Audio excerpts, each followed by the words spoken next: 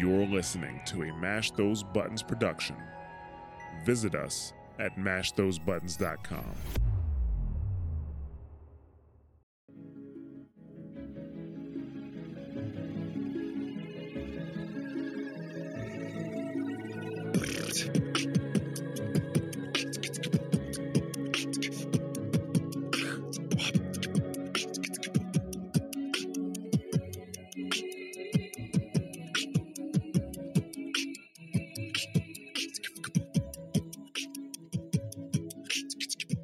Welcome to Warcraft Reloaded, a podcast brought to you by Mash Those Buttons, covering World of Warcraft Classic and its community.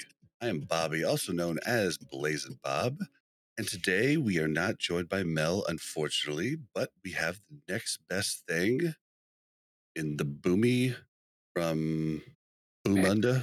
I don't know. Boomunda.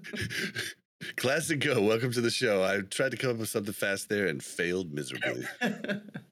All good, man. Thanks for having me back. Thanks for coming. And also joining the show once again, our man of caves and hardcore and man of numbers and facts galore, TableSlam. Welcome to the show. From Ferrunda. I would definitely take a vacation to Boomunda. I was thinking like Down Under, Boomunda. True. You just go with the old classic From Moonglade. And I'm from the depths of the Trial of the Grand Crusade. True. And the noob looks very pissed at me in the background there. He's like, dude, are we going to get fighting or what? I'm like, dude, hold on, man. I'm waiting for the rest of the team. Just sync again.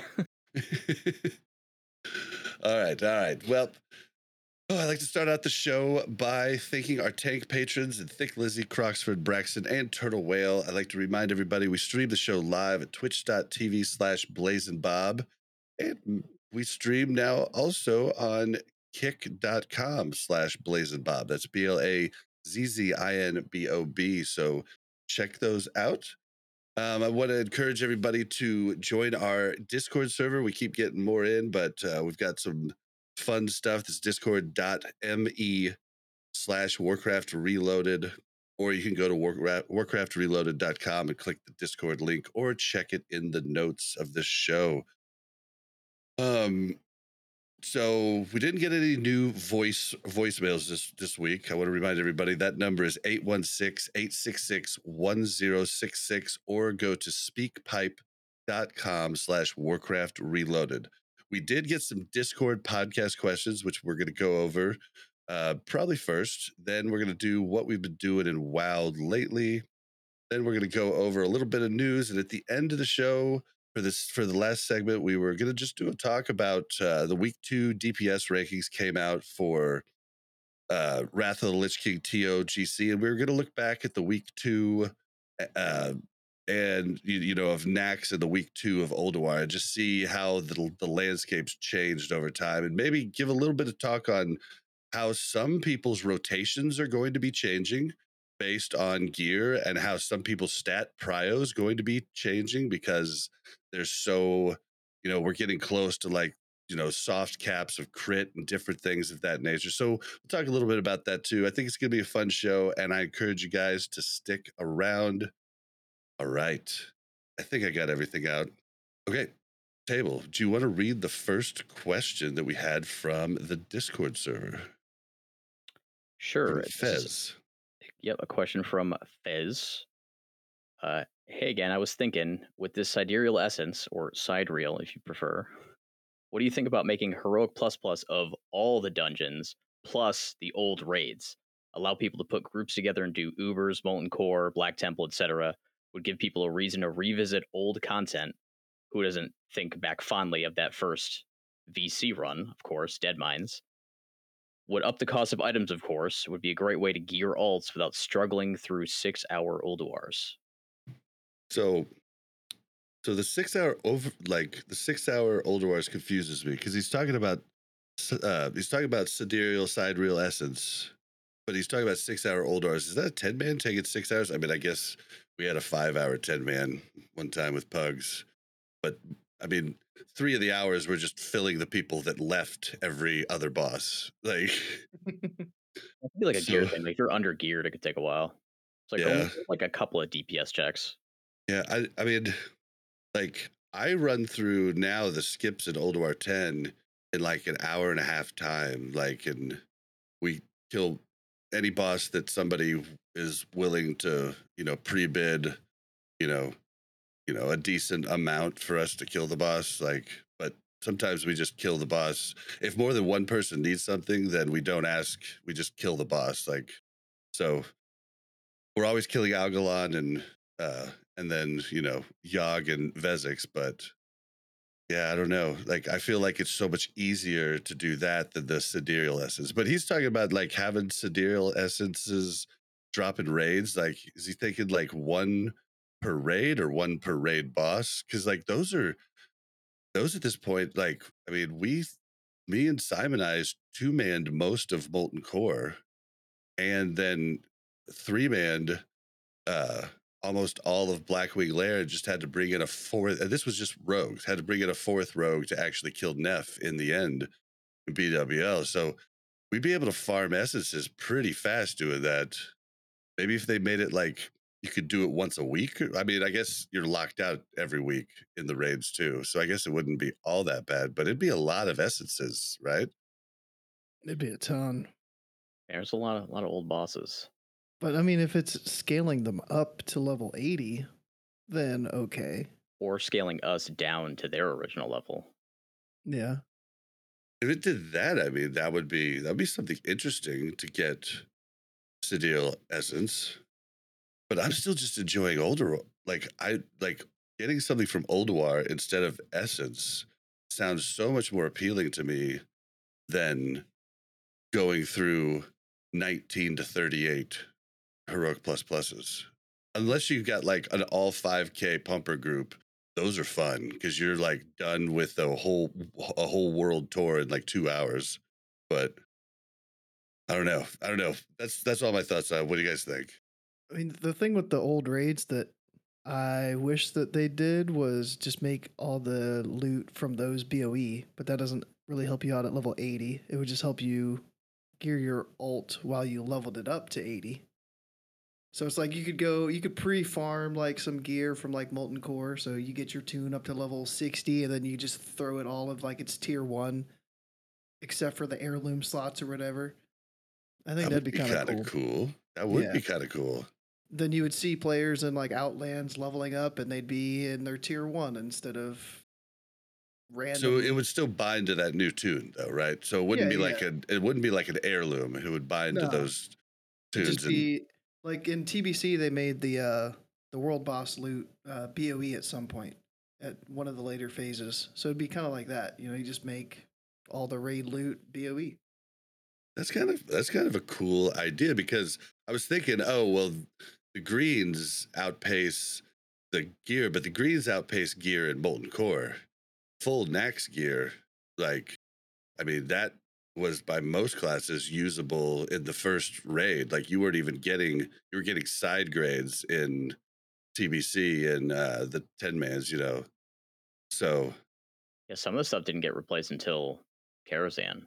Like my warrior, I was tanking a couple of bosses in like heroics and in Karazhan, still with some Nax here on. well, even in Kara, like for warlocks in full tier and stuff, it was like side grades. Like Mhm.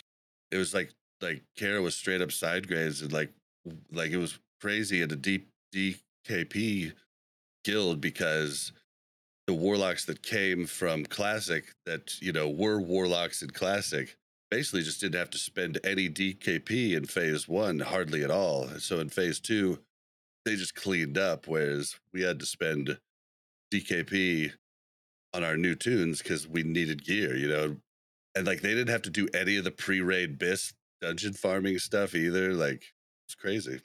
The big ones were like weapons. Like weapons was one of the things that did get replaced. That did, yes, pretty It's like quickly for the most set classes. bonuses were just so strong for some of the classes. So I guess just like rolling off of that idea and trying to incorporate it into like the sidereal essence stuff, like maybe next raid tier when ICC comes out, they just make 10-man Ulduar gear BOE. instead of it requiring sidereal essence. That's an interesting idea, because then you would have people that are just like, fuck it, I'm gonna go on my pumpers. Like, and you're gonna have pumper groups going in and clearing so fast because they could just send the gear to their alts. That'd be interesting. It would be interesting. Huh, I didn't even think about that. Or what if they made the gear account bound, but it's like BOP, like account bound somehow, like, so you could give it to your alt if you want it, but you couldn't like post it on the auction house. Yeah, well, Oh, like- I thought that's what you were saying from it, Okay. like right off the bat. I thought that was No. that was assumed. It was account bind on equip. Okay. Yeah. Yeah. Yeah, okay. That'd be cool.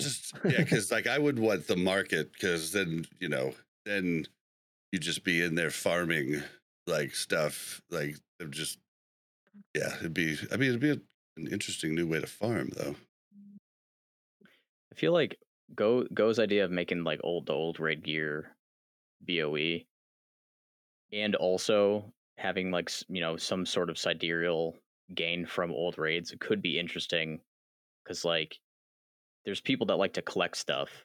So like if you re-roll the new class in Wrath and you're really liking it, you're like, oh man, I wish I played this back then, because then I would have tier 1, tier 2 on this class or whatever. It's kind of a pain to go back and farm something to for a different. But if you have just one character or if it's BOE, you could just buy it off the auction house. It would open up a whole new market of stuff on the AH. Be kind of interesting.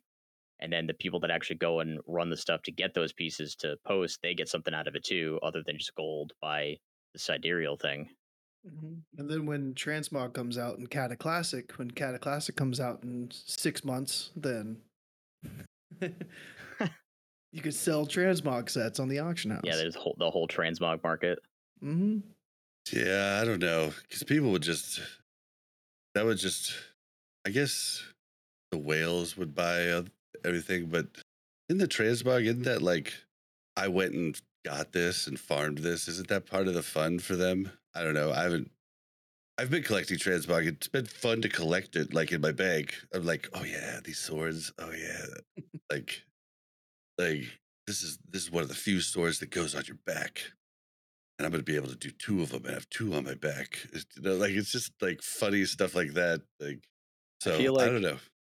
So like to the actual question here about like adding sidereals to like the old raids and whatever to make it easier to gear up alts and stuff like that.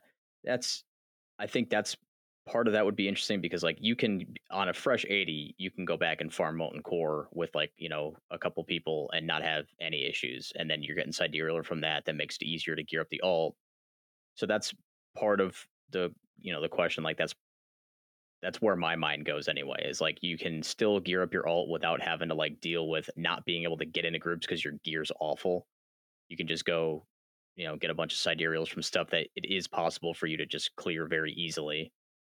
But something that like I've said before, and like tons of other people have had the same idea, is like, why didn't they just put sidereals in 10-man Ulduar? Like why do we have to get them from dungeons? Like the raid where that gear comes from, why doesn't that raid just drop the essence? Because then you still have a reason to go back and do 10-man, like, or make it for both or whatever, because like 39 essence for some 38, whatever it is, for like the super expensive stuff, like that takes forever. Like you could, if you did a world tour every day for a few days, sure, but like that's a lot of dungeons. That's like, It's still over. You might be able to do it. Is it 13 dungeons for a full tour? Yeah. So 3 full tour days, and you could get a weapon, right? I think, but at the same time, the whole purpose of it was to make the heroic pluses more active, and I think it's done that. But I think the only, I've talked about maybe give 3, if you clear it fast and clear all the stuff, or 2 if you clear it semi-fast, and then 1 if you just clear it. Like, but honestly, I think just every item should be 15 sidereal. Like 15 is more than a day world tour. Like the items are priced silly. Like the trinkets, the 2 the caster trinket and the runestone trinket are two of the biggest sought after items in most 10-mans, right? And like they're way cheaper than a sword that most likely is going to the only one person that's going to use it in your raid, or going to somebody for PvP, right? Like, you know, the two-handed sword. Or it's just it's funny that weapons cost so much when they're the easier ones to get when they drop. So I think everything just should have been 15 and we would have been fine. Like every item. Yeah. I think also it's like it's a question of what Blizzard was trying to achieve, really. Like, did they add the sidereal in to help out players who ran it every lockout and didn't see an item drop, so now they have a deterministic way to get the specific piece they're missing? Or is it in there specifically for newer players, fresh 80s to gear up? Like, which is it supposed to be? Because like It's for I'm having both. trouble. It's like it's weird though, because it's like it is for both, but like it's not really a great solution for either one because it's too many essences for like you think a fresh 80 is going to be able to get into a beta rune dungeon group, probably not. And then like if you've already ran, like I'll use myself as an example. I ran 10-man Ulduar full hard modes every week on the entirety of phase 2. Didn't see the bracers off of XT until the last week of the phase, and didn't see the cloak off of Vezix at all. It wasn't until phase 3 that I saw the cloak off of Vezix. That feels bad. I've So only then to seen be it like, twice too. I've already ran it 22 times and didn't see it. Now you're telling me I have to run 19 dungeons or 15 dungeons or whatever it is to get the thing that I've It's already put in a ton of work to try and get. Like that just still kind of feels bad. yeah, they're trying to do it to make us super geared people trying for one or two items to make us do the dungeons for a bit to carry along the other people. Because, you know, depending on the time, I take people that are under 4K gear score sometimes, like not pretty rarely, but like 4.2, 4.3, I take all the time, you know, and I'm going on 4.3 and or 5.3 and 5.4 geared twos, you know, but I'm just like, they'll do good enough, whatever, right? As long as I have a healer and a tank that I know works, like we're good. Yeah. I But feel like yeah, it would be super easy, especially with some of us are super geared. Some of us are like over 5.5K now or like approaching it or whatever. And it's like logically, you don't need a full group of, 5.5K geared people to do a beta dungeon. You could totally carry like a 3.8 or a 4.2 or whatever along with you and like not I really do it be, daily. yeah, like you could do that easily and not be hindered at all. But the majority of players are just going to take the best geared person they can find to make it a fast, easy run. So like the people who need this stuff the most aren't getting the groups. Like it was hard for them to get groups already, and they still can't get groups. For me, it's like if somebody just sends me, hey, you know, Mage 4.4 or Mage 4.3, since they just took the time to send me to tell me what they had and what their class was instead of just requesting invite to join, I'm like, okay, you're in. Like, you know, I'm just like, so I don't know. I think it works for some people, but yeah, like I've definitely at times formed friend groups that are just like, it's absurd how fast you go with like a full group of just like Oldawar bissed out characters. It's absurd, but I think there's a I solution don't know. Blizzard could do. What is it? So instead of people being able to pick and choose because people are posting their gear scores, if there was a system that randomly put the group together so that gear score didn't matter and people didn't get picked and chosen off of that, that might work. I don't know. So you're talking about like finding a Crazy dungeon idea. group randomly? Like it, Yeah. That's like crazy, something Blizzard. just like Nah. automatic. Yeah, it would just like form the group for you. And then you could Hmm. still summon your group there if you wanted. Yeah. So That's then an interesting idea. I wonder why they've never done that. the people That'd that be need the cool. loot could still get it. It'd be cool if you did a system like that, and if you ran enough of those randomly, you got like a pet or something. That'd be sick. Oh, yeah. Like a little like puppy or something. Yeah. Oh, since it's like a pickup group, it could be a pug. Dude, That's a great idea. I can't man. believe, dude, Blizzard, this is free. This is for you. This is for you. All right. Well, on that note, I think we should move on to the next question. Go, you want to go? Yeah. All right. Let me get the name. Who was it? Sheepme slash Eva. We've got hey Bob, Go, and Table, and Mel. Do you guys plan on talking about the effects the WoW token has had on the game? Now we have had it for a couple weeks and could maybe be commented on. I would find it interesting to see your thoughts on it now. I personally haven't noticed any changes, but I am not involved in the GDKP side of things. Has botting decreased? Have people quit the game over this like many said they would? Have GDKP prices been affected? Has the auction house seen any negative consequences? Or were people simply throwing their toys out of the pram over nothing? And I reported a bot 2 days ago. I was out in wetlands and I saw a level 77 Death Knight running around and going up to the mining nodes, the herb nodes, and picking them. And it was like totally obvious it was a script. So like that's the only real bot that I've seen. Have you checked dungeons recently? I've tried to like. I know you like to do that sometimes. Yeah, I slash who like Botanica. There's sometimes a couple like Pallies or DKs. I'll do Black Temple, Tempest Keep, a couple other dungeons. There's never usually like a full list or anything like that. Like back when botting was really really bad, I'd do like slash who Zolfarak back in like phase 1, and it'd be like a full list of Death Knights in Zolfarak. But like no matter what dungeon I'm looking for bots now, like I just don't find it. But maybe they're just out in the open world more instead of in dungeons. I don't know. What about you, Table? I haven't really noticed a huge difference.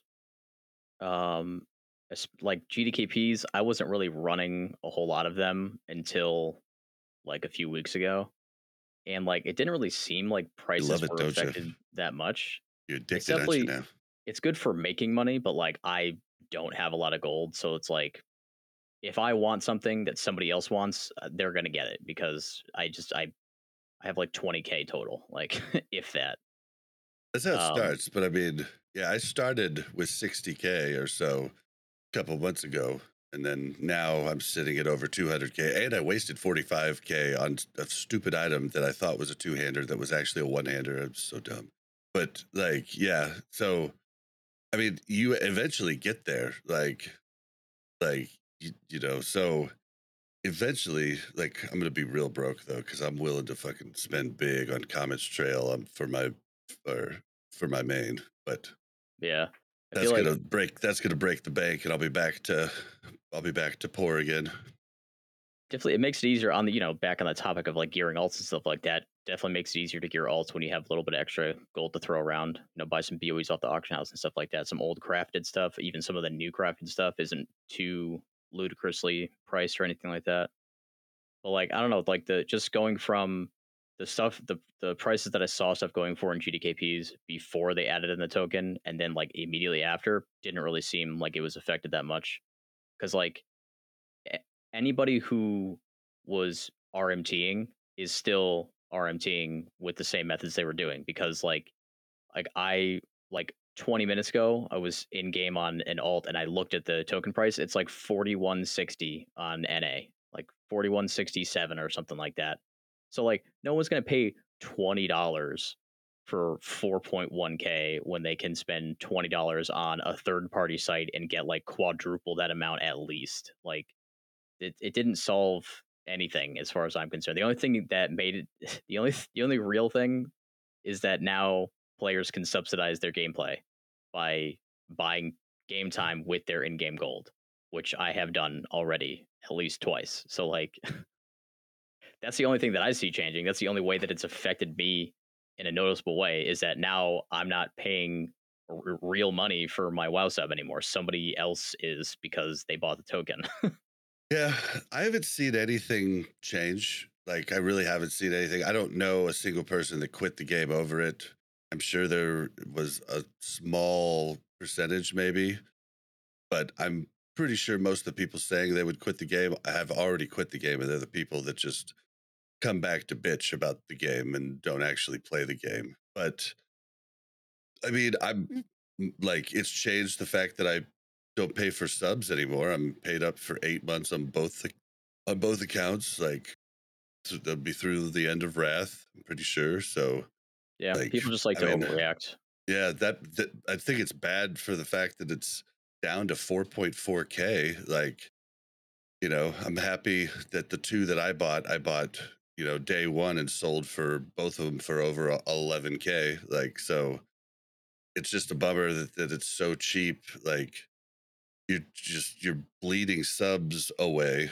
Like, and people aren't getting much for that $20 that they spent. Like, it's not a good, like, I feel like 11, 12K for $20. I feel like that's fairly fair, right? Like, in this economy, and like, but I don't know how they make it go the other direction. Like, and I think probably changing it, because the difference in the retail coin and our coin is our coin can only be used to buy game time, whereas the retail coin can be used to turn into Blizzard balance. So you can buy merchandise, you can buy games, you can buy anything you want that's Blizzard balance. So that's what makes it pretty enticing on that side. Whereas for us, it's just like, okay, well, I'm paid up for 8 months. Like, I don't need any more tokens. So If I could use it to buy something from the Blizzard store, I'd do that. I'd get me a sweatshirt, a hoodie, something. I'd use my gold to buy that. But yeah, I just got a message that you can get 12,000 gold from a certain website for $20. I can't leak who sent that to me, because it's definitely not just on my screen over here. But yeah, 12,000 gold for $20. code Scotty J. I Code feel Winky. like if Blizzard actually wanted to like combat RMTing and like third party sites and stuff like that, their mistake was making the gold price of the token be based on supply and demand. Like I've said this before, but like if they just manually set the price of the token to whatever the third party sites are charging for $20 worth of gold or whatever, if they just put it close enough to that and also cracked down a little bit more on not just the bots and the people that sell the gold, but like maybe like start giving out 3-day suspensions to people that buy the gold, pretty soon, as long as those prices are close enough to each other, people will not think that it's worth the risk to buy third party, and they'll just buy a token. They've And then definitely that'll fix the prices of stuff if they just manually set it instead of it being based on supply and demand. Because if it's supply and demand, there's no incentive for anybody to buy a token with money right now, because the amount you sell it for is so low. yeah, well, like, they've banned people that have bought gold many times in the past. Like, I've known a ton of people that have been like short banned for buying gold. It usually doesn't dissuade them for very long. They just learn to be a little bit smarter in the future. They get a second account that's an email that, they just make a new email, second account. They just get it from there. They plug it into they join a guild on that account, get the gold mailed to them, put it in the G Bank, like, and then like there's no real like way to track it, but like it also makes people quit if you go really harsh, because like we had this one guy, it's mage in vanilla classic, and they were doing this thing where they were banning gold buyers and then deleting their epic mounts. So he came back after being suspended for buying gold because he worked a ton and just didn't have time to farm enough gold that it took to like be in our raid to properly do next. Came back and his epic mounts were gone on both of his characters, and he was like, "Okay, I'm done. I quit." And it's just like, damn. I don't say it's okay that he did what he did, but I say that like doing those types of punishments to buyers can hurt their actual player base quite a bit. Some people would say that's good, get those people out of here, but I don't know. So I'll just tell the story. a small tangent, but kind of related. They said that they would take action against people that went back into ToGC because the lockouts got reset. And we had somebody in our that was previously in our guild. Go back in there and do another raid, I think. But I don't think he's gotten banned. So I wonder if they've banned anybody for going back in and getting an extra lockout. But the GDKP stuff, yeah, like our old war GDKP prices stayed about the same, but like ToGC prices are like double old war. Like right now, it's crazy. Like Death's Choice went for 125K. A couple other pieces went for like 40K plus. The trophies are going for like 12K, which was like about the price that tier was going for back in Old War. We did normal a noob last week, right? And we got Reign of the Dead dropped on normal, and that went for like 41. Yeah, like more than I thought it would for it being a normal trinket. Mm-hmm. And like our payout was over 20K, and like usually our Old War payout is about 10 on average. So yeah, like double the price for ToGC, and it takes. I mean, it was our first one in this new phase, so it took like 3 hours, but still like a good payout. You're muted, Bob.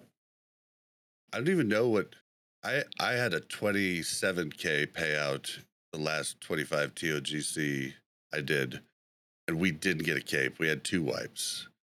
But you still had hard mode a noob, right? Yeah. Yeah. We didn't even get hard mode a noob for a lot. Yeah. Let me see what the tier went for. But so everybody talks about bots and gold buying and RMT, but bots were initially the problem. But I think a big amount of the gold that's sold on websites now is from GDKP runners. Like, and I'm not saying all of them. I'm just saying from GDKP runners. I'm not saying every one of them do that because I just don't know. But I think a lot of the gold comes from those things and not from bots anymore. So I don't know. I've heard it's a lot easier to run 2 accounts and do GDKPs rather than have the overhead of 50 bot accounts, like that could get banned, like it's a lot more work to do that than it is to run a GDKP. That gold does have to come from somewhere though. Like somebody has to farm that gold to get it to the GDKP but we farmed it all into the economy now over the last, 3 expansions. And now the gold just keeps getting, that's why, GDKP runners take a cut, right? And like just the same gold being circulated.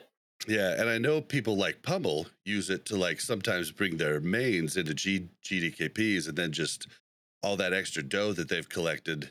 He just like, if Pummel's coming on his main to any of your runs, you ain't gonna beat him in a bid, right? Like all of that gold is to make sure that his mains like keep pumping, right?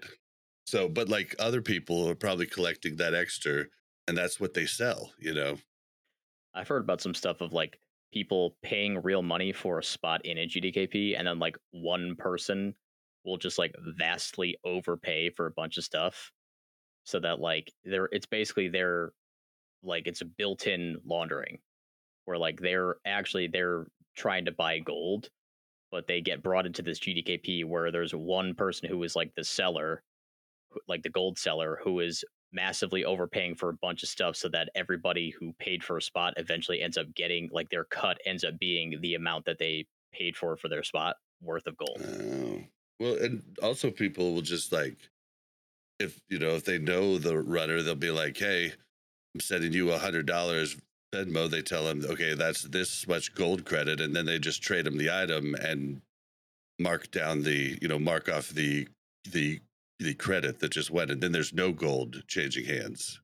Yeah, which is even sketchier. Yeah, you don't even see it happen.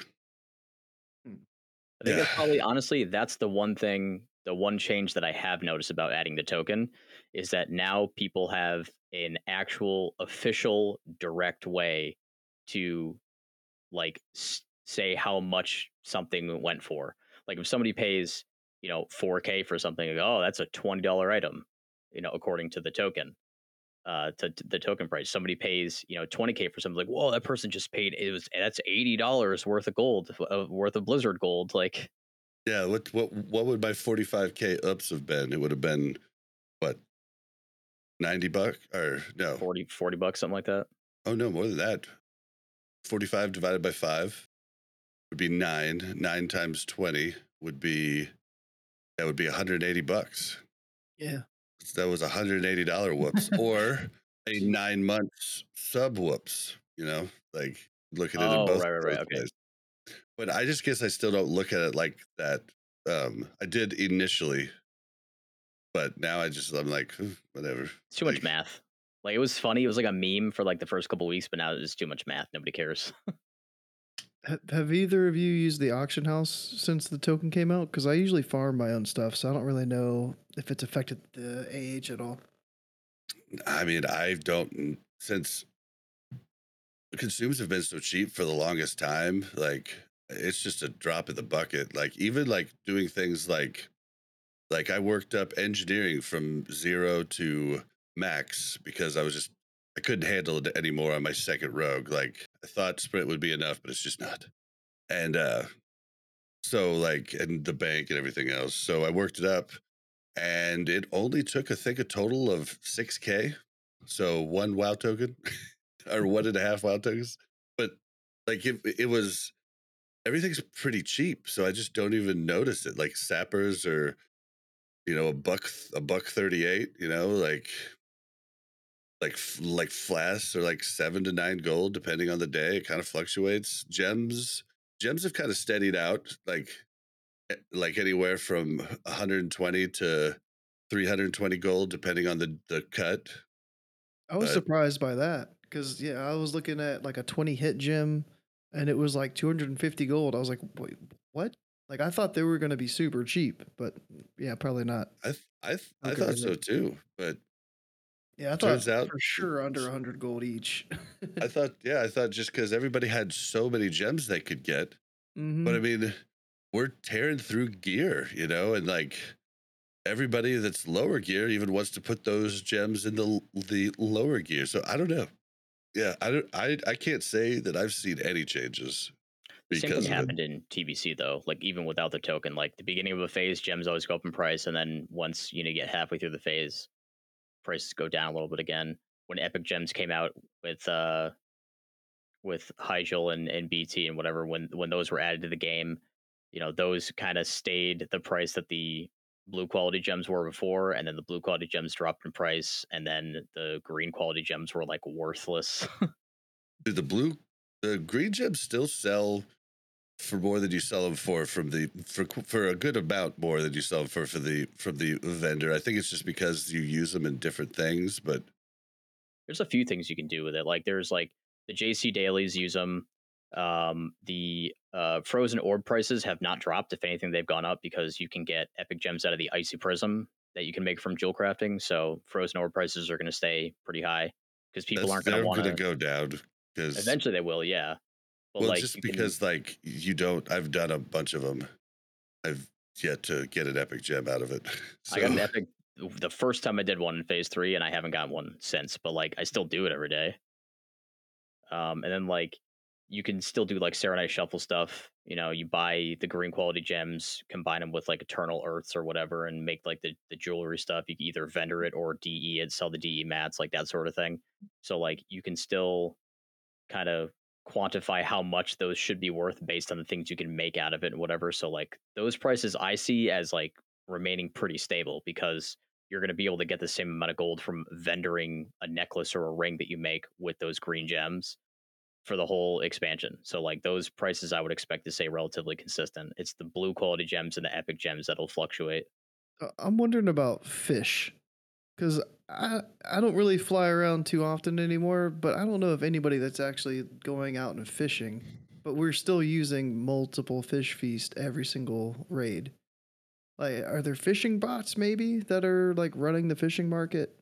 well, I mean, if everybody's doing their fishing daily, right? Like, I haven't done that in a long time. but you get a ton of those. You get a ton of the mats for it though, and then Mm. you can also trade in those tokens for a ton of the mats too. Like Oh, people have like the probably just. spice. I mean, I know Kim Jong Un has thousands, like hundreds of stacks, like in mailboxes and different G banks across his different accounts. Like Like he's just got them for the rest of the expansion. Yeah. I The think only people are fishing just saying, daily that I've done where I got mats for feast was when it's the wintergrass one to get the terror fish. Oh Because you yeah. get to fish open water and wintergrass, but you can get sculpin and nettlefish and salmon from wintergrass. Whereas if you go anywhere else, like it's slightly different fish depending on where you fish for this stuff. So like yeah, I don't know, like fishing bot could be a thing, I guess, but like I don't know. It's obviously it has to all come from somewhere, and I don't normally I haven't see fished people sitting forever. there fishing. Yeah, I just don't know. I haven't been around to see if people are fishing. The only place that whenever I go to fish anything and I see other people there, it's when I go to that lake in Dragonblight to get my dragon fin. There's always like a couple people circling around trying to get the pools to the point where like I just fish open water in the lake and I end up with a bunch of snappers too. So like that's the hit food one. So like I don't know. It depends on what you're trying to do and where you are, but like I would assume that probably people are just fishing open water for a specific fish and then just saving everything else that they get and making feasts out of it and putting it on the auction house or whatever. Yeah, I don't know. I'll have to fly around sometime now and just see if people are fishing places. I'm just Yeah, I glad don't I know. use armor pen food now. I've gone back and forth between using agility, strength, and armor pen food for like the whole expansion. Agility and strength food use the same fish, so it's whatever. But like armor pen food, I went to Borean Tundra for like 20 minutes and just killed rhinos for like I don't know, 15, 20 minutes and got like 3 stacks of rhino meat. It was great. Rhino killer. Yeah, Dita was not happy. Yeah, see, that's one of the things when you just get enough gold, you're like I'm even so horrible that I have enough gems and everything to cut my own gems on the different accounts, but I just buy them. And then I just sell all the gems I cut like on my other guy.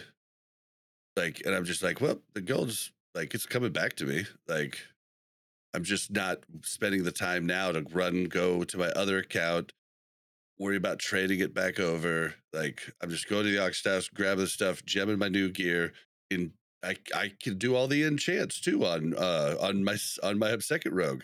But instead of making that and sending the scroll over, I just buy the enchant, and then I just make enchants and sell them on the auction house when I have a whole bunch of mats like saved up. Like I just send my gems to Table and Table mails them back. So it's like I'm in no rush. I send him like 10 gems at a time. I'm like, yo, man, can you get me like 10, 23 spell power gems? And then a couple hours later, bada bing, bada boom, I'm good to go. I do that for other people too. I just when I get a new piece of gear after raid, you'll see like I never feel comfortable until I've gemmed it, slotted it, put it in my item rack for that set, and then marked it off of my spreadsheet. Because if I don't do that, then I get on, I do 3 weeks of raids and realize, oh, I never put a gem in my gun. Whoops. I forgot to get my meta gem active until I was testing something right before we went live. And I was Dude. like, what? Like, why am I not getting the 3% crit bonus? Dude, my freaking warrior was in shambles, dude. So, like, recently I got just a ton of different gear for my Fury set. And for some reason, I check this on my rogue every time I swap out gear. But I had, for some reason, on my warrior, only checked hit and forgot to look at expertise. I was down to 7 expertise out of the 26 you're supposed to have. I was like, oh, this isn't good. And then as I'm fixing the expertise, I realized my metagem's not active. And I'm like, when did I trade out my tier? Because I just used one of the nightmare tiers to activate that gem, the 3% crit. And I was just like, I switched that out at some point. I don't even know when I switched it could have been not active for 4 weeks. And I wouldn't even know. I was like, I felt like I was getting better, and I got this new sword, and I'm just not doing damage. And I'm like, what the hell? It's because they're dodging they're dodging everything from behind, and I'm freaking. And I'm also not having my meta. It was just he was in a bad shape. Yeah, so if you've gotten gear recently in the past week or two, check your meta socket, make sure it's active. Check your meta, make sure you check your soft caps, your hard caps, like so dumb. Well, the simming sites are nice because you could just build the set. Like if you get an upgrade and you want to figure out which gem you should put in which piece or whatever, like you can select all the stuff to give yourself the different raid buffs and whatever that you would normally have in a raid, and then you can fit everything around that instead of having to like sit there in game with like a calculator like trying to figure out like, okay, if I have this much more crit rating, like no math involved, the sim does it all for you. Yep. Yeah, well, and we used add-on of the week last week was WoW Sims Exporter, and that's the one that just you get the export, you copy paste it over to the GitHub site. I found out you could do it with 80 upgrades also. Okay. Yeah, I do 80 upgrades. It's so nice. But I of course I use that add-on that you mentioned too. I've got that one downloaded in the game right now for You actually good use one. it? Really? Yeah. What was it called again? Yep, Go WoW famous enjoyer of Sims add-ons. Exporter. Well, yeah, that one. I've got it's that. just nice because it's sorry, there's some commotion going on. It's good because you just export it and it puts all your gear, enchants, gems, talents, everything, glyphs right in there. All you have to do is make sure you set the fight perimeters, like how long the fight is, duration, things of that nature, what raid buffs you have, all of that stuff. But most of that stuff's pretty standard. But it's just nice because then you could easily do it and then just switch out one item. Yep. Instead of having to manually go in and build the set from scratch. Yeah, and put in the gems and put in the enchants. Like that stuff can take a long time. Like I don't see how people mess with it if they don't have the exporter. Like it's just crazy to me. But we've kind of gotten off the topic. I think I think our I was general gonna derail it further there. Since we got onto the sim. Oh, do you have something else you wanted to talk about with that? You just got to be really cautious of the eye level of the gear that you're putting into the sim, because right now there's like 3 pieces of loot that has the same name but different eye level. So like you might see like different stats in game and on the sim, and it could just be because you put like a normal mode piece instead of a heroic mode piece or something. Yeah, or like the wrong tier eye level piece. You put the 232 instead of 245 or something. So yeah, and you got to be careful. And then there's the Horde and Alliance, different names. Oh my gosh, freaking nightmare for the bistless people. Mm-hmm. It's easier to go by the icon too, because they're different icons. So even if they have like the same name, they're different icons. Who's looking at the icons table?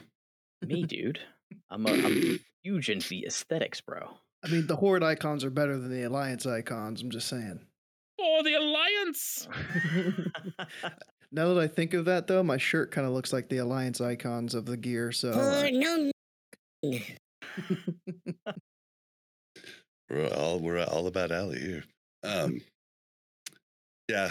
So yeah, to end the thing, I haven't seen any changes from the WoW token. To be honest, I can't think of any. If you guys have any, send them in, email them in, put a comment in the YouTube, send us a voicemail. Yeah, let us know. What have you guys been doing in WoW lately? What's been doing? You want to go first, Table? Sure. Of course, as we all know, the hardcore PTR went live. So I made a couple characters. I have a druid at 10, chilling at Dolinar right now. And I made a caves only character, of course. I had to do that. So only caves is now level 11. I haven't played in like a few days, but died at level 1, getting into the initial cave in Coldridge Valley. That's the dangerous part, is fighting level 3 and 4 mobs at level 1. But once you get past that, it's pretty smooth sailing until you get to the like 14-ish range. So that's been fun. What's the highest you've gotten in a caves only character? 14. I made it all the way through Skull Rock as a dwarf. I ran and swam. I took the tram to Stormwind, ran through Westfall, swam to Booty Bay, and took the boat to Ratchet, and then ran to Durotar. Grinded from 12 to 14 through Skull Rock, and then went back to Loch Madan, and almost immediately died in the Kobold mine. Oh no, dude, that is a dangerous mine, dude. It's dangerous. I was testing an evade spot, and I had 2 mobs on me instead of 1. Like normally when I try and test an evade spot, I only pull 1 mob and then jump to the spot, see if it works. But I had 2 on me, and I was like so confident that the spot was going to work that I jumped into it, but one of the mobs was too close and was still hitting me, and I was like, okay, I'm in trouble. Mhm. And I died. So yeah, 14 is the highest I've been, but every time something bad happens, I learn from it at least. But it's been fun. It's fun to do it on like an actual like official permadeath server where like you know for sure that if you make a mistake, that's it. And I've been through 2 disconnects because there was a bug where if you got hit with a like any sort of effect that caused you to lose control of your character, whether it was a stun or even like a root, CC'd in the air. Yep. yep, or like even like a daze or whatever, and you were in the air because you jumped or whatever, it would DC you. And a lot of people died because of that. I was fortunate on this in the current only caves that I'm doing that I got DC'd, immediately logged back in, and I was fine. I got layered a couple times and was fine, but like it's definitely it brings a different level of like danger when when it's not just like the add-on. Like if you get DC'd with the add-on on like Blood Sale, if it's a DC, you know, they say like, okay, that's not under your control.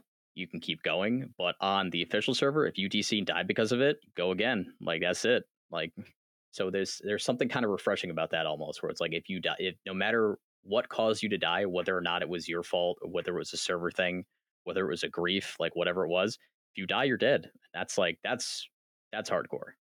I kind of like that too, because like I don't know, like when I was working up, we had the Soul of Iron when I did my 2 characters, and if I lost the Soul of Iron buff because of a death that was appealed, I would have just started over.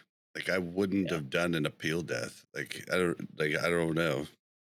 Maybe if it was like a crazy griefer or something, but even if it was somebody pulling, like it was a grief that I couldn't control, because somebody pulling terror uh like the big dragon into Stormwind, like I mean, if you're doing everything you can do to have the best success that you can, you have unit scan and he's on there.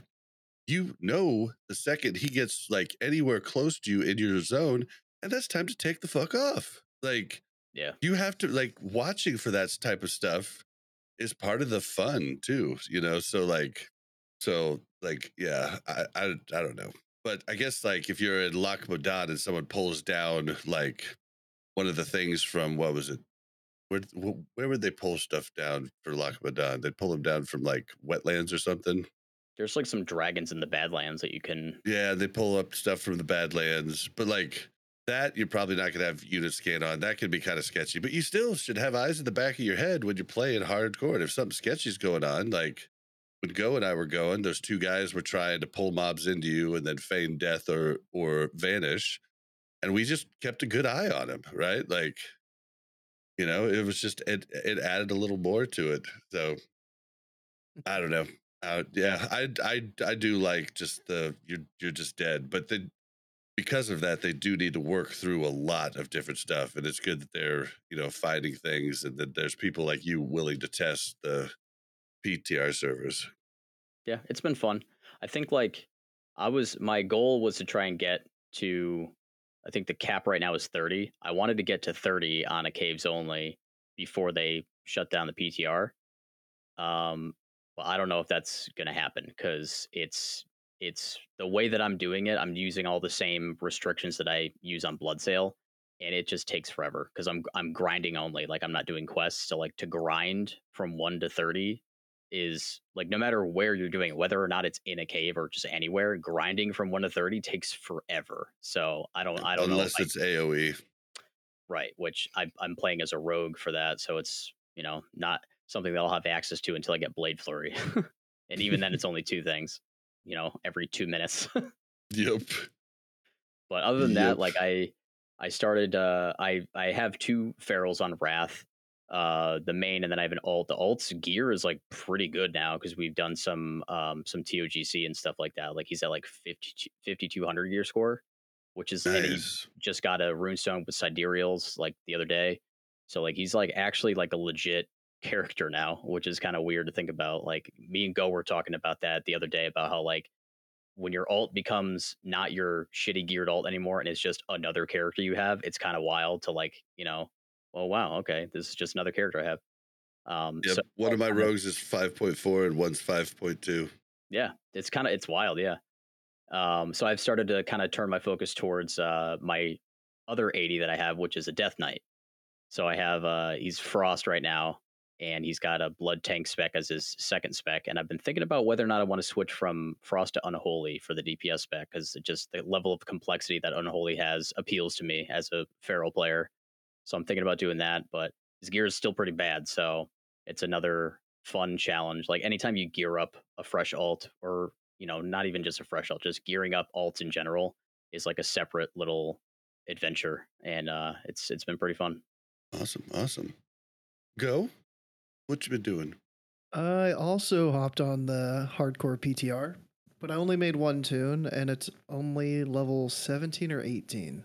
It's a druid, of course, horde, and I might try to go into RFC and solo RFC, see how much I can get done.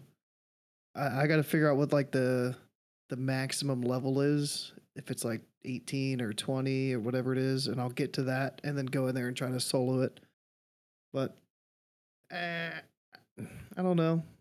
It's the PTR, so I'm not too worried about it. I tried to do my part and be there on like as close to launch day as I could, because I know they were trying to like test server stability and everything. But now it's just like everybody's already done these quests that I'm gonna get to, so I'm not in any hurry to level that tune. And then on Wrath, we did 3 10-mans that I was involved in on Tuesday, because I've got 3 boomies on Man Crick. So it was all like back to back. Like as a guild, we did 5 in a row. Like our normal run, we didn't have enough people because it was the 4th of July. So like we just did a bunch of 10-mans, and I was in like the first, second, missed the third, and then I ran in the fourth. And 2 of the 3 were 50-50 runs. Or maybe all 3 of them were. I think all 3 of mine were. And like 4 out of the 5 guild runs were 50-50. So like we've got 10-man down. And then 25-man, we got the dreaded 49 out of 50 last night. We had the one a noob wipe, I think it was. And it was just like, man, penetrating cold deaths, man, they get you every time.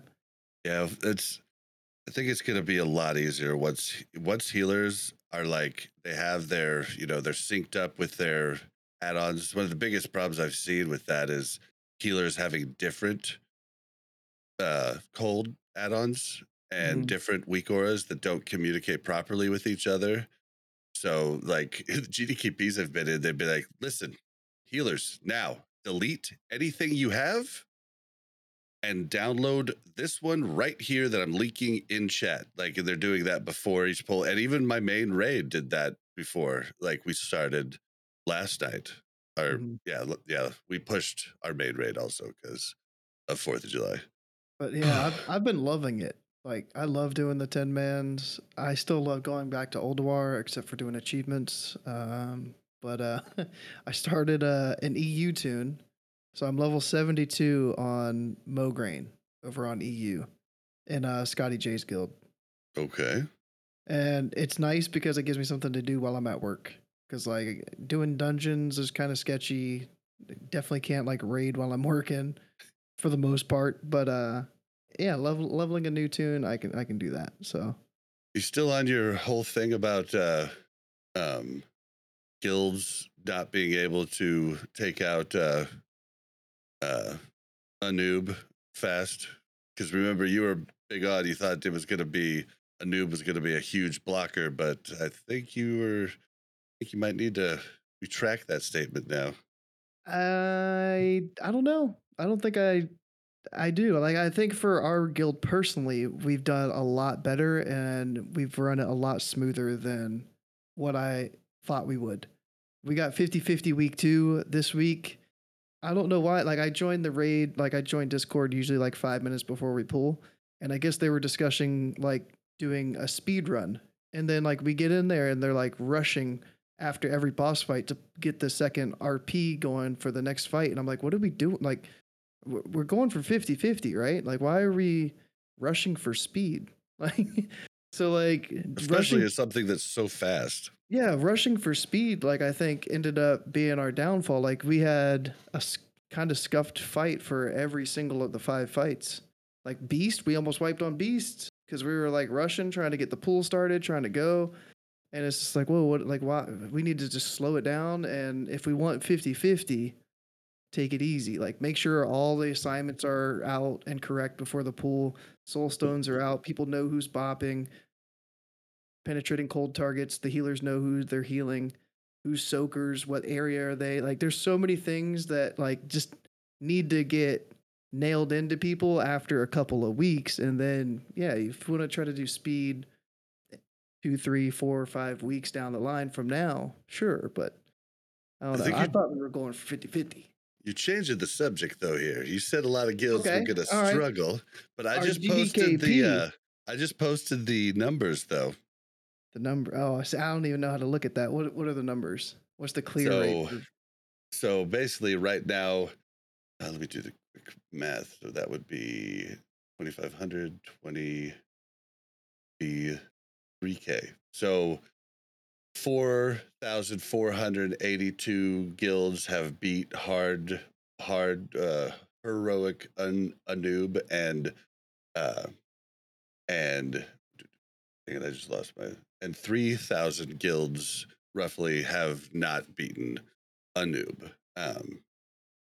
So yeah, we're already over the 50% mark by quite a bit. Whereas at this time in Ulduar, that was basically like only like 10% of guilds had went 53 or 54 out of 54. So yeah, but it's for the same reason I told you it was. There's only one hard boss to progress, so therefore, like, it's going to be faster than Ulduar, even though that's a very hard boss.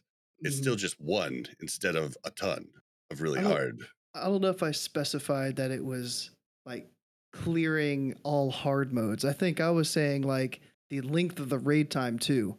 I said like it's gonna still take raids like 3 hours, their full raid night to do the raid, which I don't think you can look at the clear time. Like how long did it take those 4,000 guilds to do it? Are they all 30-minute runs? Are some of them 4-hour run? Like how many? What's the percentage of those that took 3 to 4 hours to full clear on hard mode? How many of those are 45 out of 50 runs? How many are 25 out of 50 runs? Be interesting to see. Yeah, progression, like I totally agree. Like progression a lot easier than Ulduar. But what you mean to say is Bob was right and I was wrong. That's what you mean to say. You misinterpreted me. That's what it was. I feel like to kind of piggyback a little bit, like I feel like just saying 5 out of 5, I feel like that doesn't go far enough to look for like progression rankings. Like just to say that you kill the last boss, like when there is an extra criteria above just killing the last boss, when you have the the attempts remaining sort of thing, like I don't know if there's a way for Warcraft logs to even see if there was I mean, you could pull up any log and you can see whether or not they wiped, but it should be easy enough for Warcraft logs to be able to figure out through like context clues whether a guild killed a noob and it was a 50 out of 50 or if it was a 49 out of 50 just by looking at the log that was uploaded and seeing if there were any wipes. So I feel like I don't think that just having 1 out of 5 through 5 out of 5, I don't think that that's enough for Warcraft logs to have on the progress rankings. I feel like they should have a separate category for like get 5 out of 5, that's like one plateau, and then like get the 25 chest, get the 45 chest, and get the 50 chest. Like those should be the levels that they show. So it should be really like like 7 or 8 categories instead of just 1 through 5 out of 5. It should be those plus similar to the point system from Ulduar. kind of, yeah. Like I feel like there should be something so you like get that added also. more points. Yeah, it could just be points added based on wipes. Like it's a point each. It's an extra point every time you go down. So 50 is the full amount of points. I don't know how many total points it would be. But then whatever the next one down is, what is it? Is it 45? Is the next one? That Next would chest, yeah. yeah, that would subtract another point.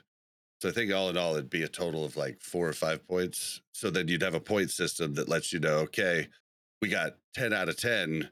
That's a full 50 run a noob, right? With no wipes.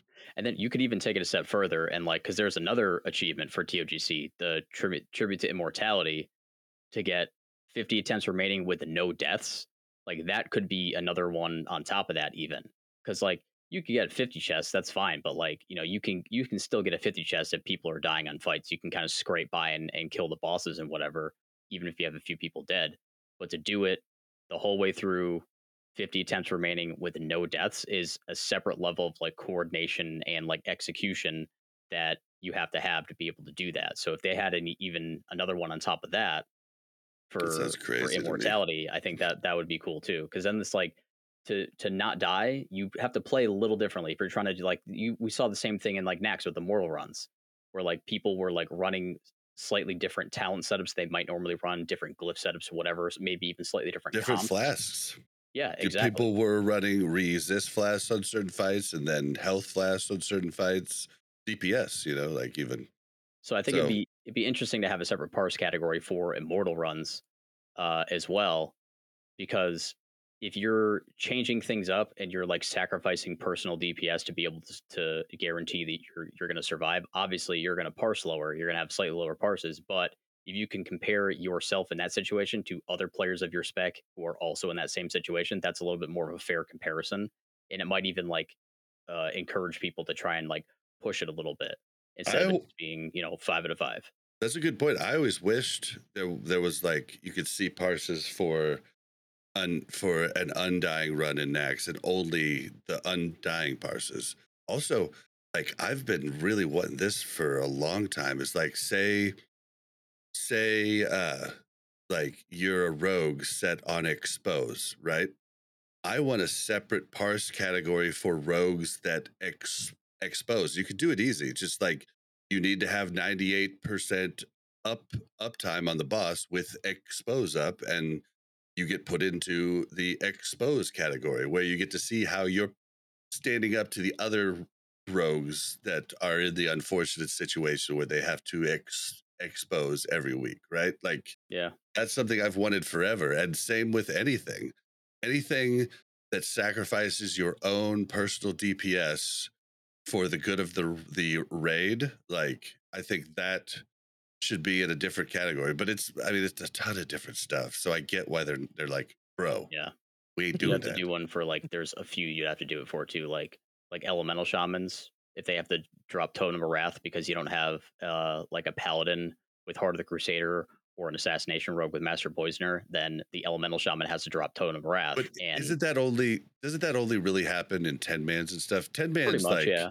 10-man parsing I don't think really matters. Like some people might be really into it, but I do so many things on 10-man like that are just like like if I'm running with a group struggling on Freya hard mode, we don't have a hunter, then I'll use crippling poison and wound poison, which just like drops my DPS by like 30%, like so, but like it's needed there. But I'm saying stuff you have to do in raids, like 25-man raids. Somebody has to do armor pen.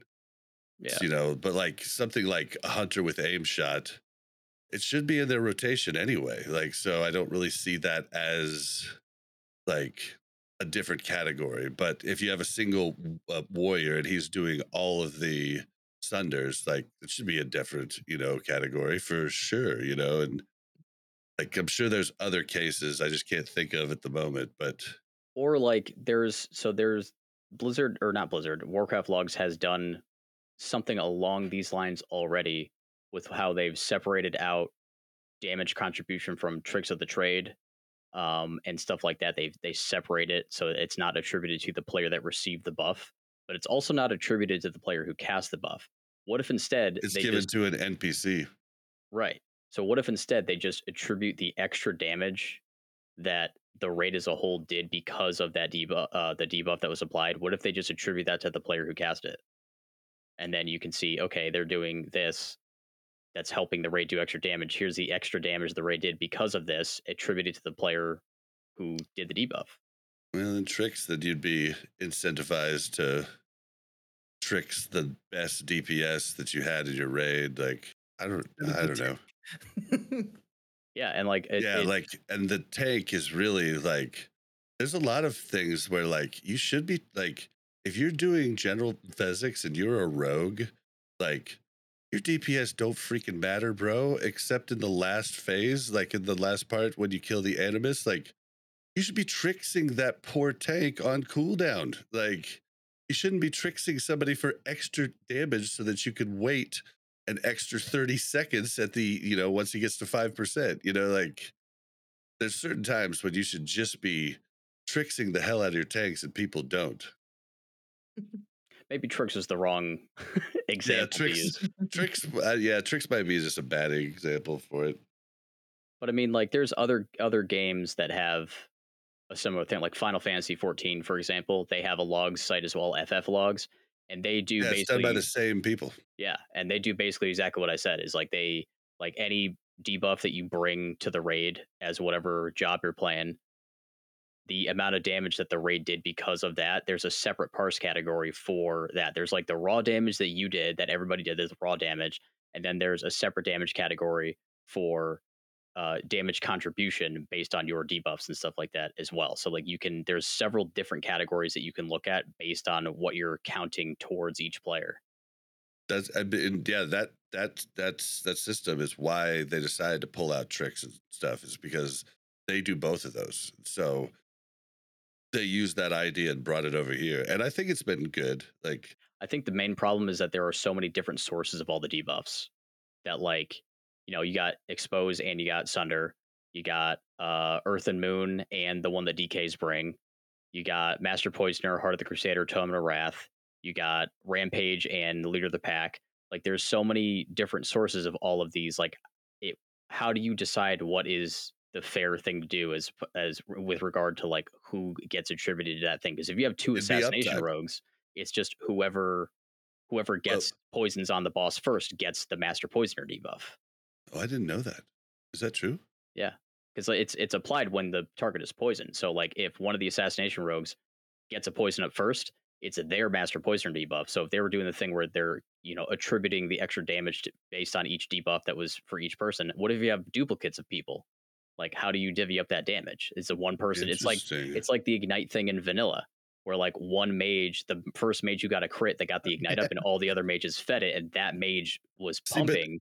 But anything that's like fed in like that, like through normal rotations, I think should just be. But you hear that, assassination rogues? You best get that first hit. But like anything like Expose or Sunder could be something you could totally do. Like, it's just like, do you have uptime on it? Like, but I guess if you had multiple rogues, it would just be dumb for them to be trading off like multiple combat rogues. It'd be dumb for them to be trading off Expose armor, because they just screw both themselves. Like, one person would just be like, talk to the other rogue and be like, yo, bro, I got Expose. Like, when I do a GDKP, I talk to the warriors right at the start. If there's one warrior, I'm like, okay, dude, I'm on Expose. And then if there's two, I'm like, hey, you got two warriors, you guys mind doing Sunders? Like, cause so like, you're usually going to figure that out prior, but you just have to have uptime. And then for warriors, it'd be whichever warrior decides that he's okay with refreshing the 5 Sunders, and then he would get put into that parse category as long as he refreshed it 98% of the fight, right? I don't know. Yeah. The more we talk about it, the more complicated it sounds, and it makes me understand why they haven't done it yet. Yeah, it's definitely complicated. But yeah, that was a tangent. So what have I been doing? I finished the Long Strange Trip. I don't know if I talked about that last week. I don't think I did. But I got my purple violet Proto Drake. And yeah, I'll never do that again. But it was a long, strange trip. It was fun. It was fun to just see it all because I'd never done any of those holiday things throughout the original release. So I got that done. Nice little bucket list thing. Yeah, just because I never did it, why not? It was something that I think Mel found fun in different situations too, and so did that. Just been raiding a ton. Still, like, it's So I'm sure crazy. your weekend guild probably is 5 out of 5, right? Because it's so easy, and you guys must have done it sub 1 hour, right? Did we No, do? you didn't. Nope. You did normal and noob. I have it right here. Did we do it normal? He has the receipts. I couldn't remember because my GDKP, I did like all 4 of those raids. I did my weekend raid, then the GDKP right after the GDKP.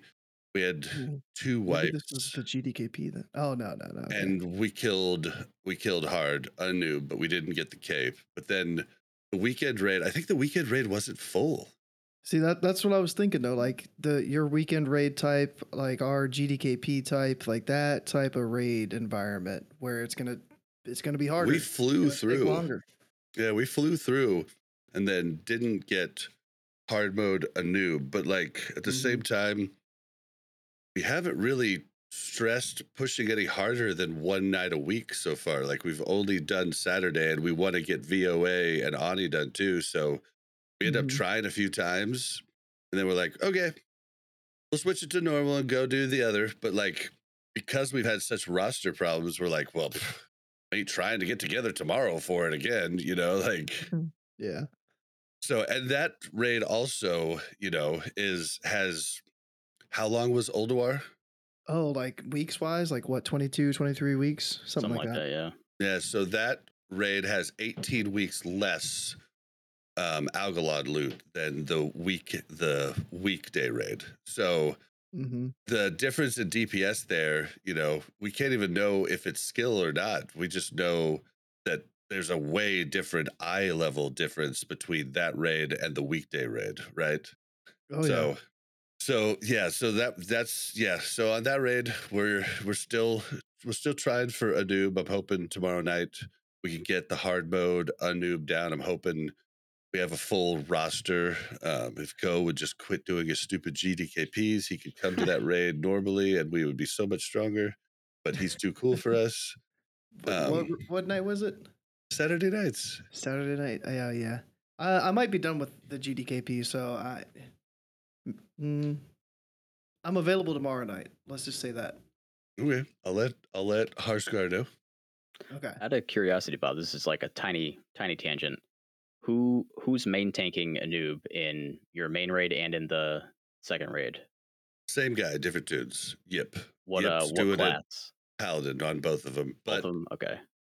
One Paladin's like 54, like 5.4k gear score. The other Paladin, we've been getting him beefed up, but remember, I was the main tank until just a few weeks before the end of Ulduar, and I asked to be moved to off tank / DPS because I felt like just like warrior tanking is something that healers have to like completely change the way they think about healing. It's a completely different way, and I felt like I was griefing the raid staying the main tank. So his character, and Mel was the off tank for the longest time, and he was Rhett and just collecting the third scraps of taking gear, right? So he was really low, like 4,800 when we went into TOC.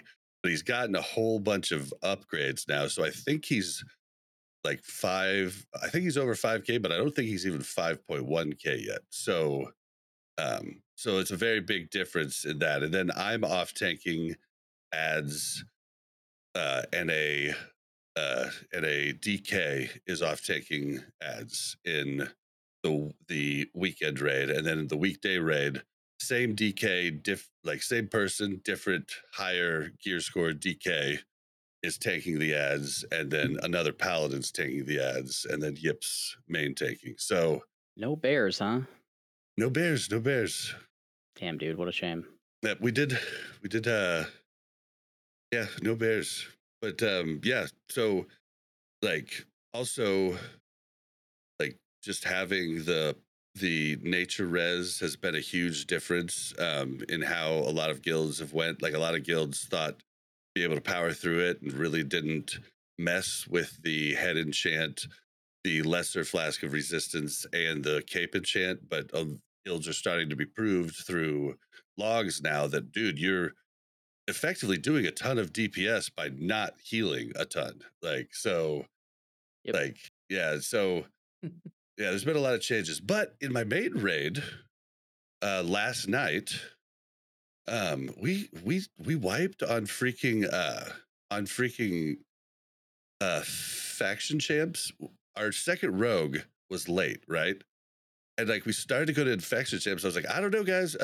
Without two rogues and all the different poisons, I don't know that our burn strat, because we do the AoE burn strat. So warlocks multi-dot, rogues, fan of knives, spreading poisons everywhere, and DKs, pestilence or whatever it's called, right? And Diseases then everywhere. Yeah. anybody else just single targets the one single target. But we're basically doing a lot of AoE. It's not classified as AoE. So, but I was like, I don't know that this works without an extra rogue. But then it wasn't even really the extra rogue that I think was the problem. I didn't have tremor totem. So the first two wipes, I was just running all over the place. Like, and Just karma finally, feared. yeah, finally they gave me tremor totem and it worked a lot better. And we did it without the other rogue. But then we went through, and then I don't think we wiped on anything else going into a noob. And then a noob, we had to wait for the rogue to get home. So we took a big old loot break. It was about a 15, 20-minute break. Everybody went and enchanted new gear they had, gemmed it and stuff. Then the rogue got there. We one shot a noob. And I was like, God damn it. We could have just had our cloak. Like, if we'd just been a little carefuler on the first fights. I think the first fights are really going to screw over a lot of people on cloaks because of what Go talked about. Just trying to go too fast when there's no need to go fast in this raid. Like, give everybody a breather between every pull. Like, that's the way I see it. But There's not really a handful of things that'll like outright one shot you, like getting hit by Ice Howl's charge. That'll one shot you.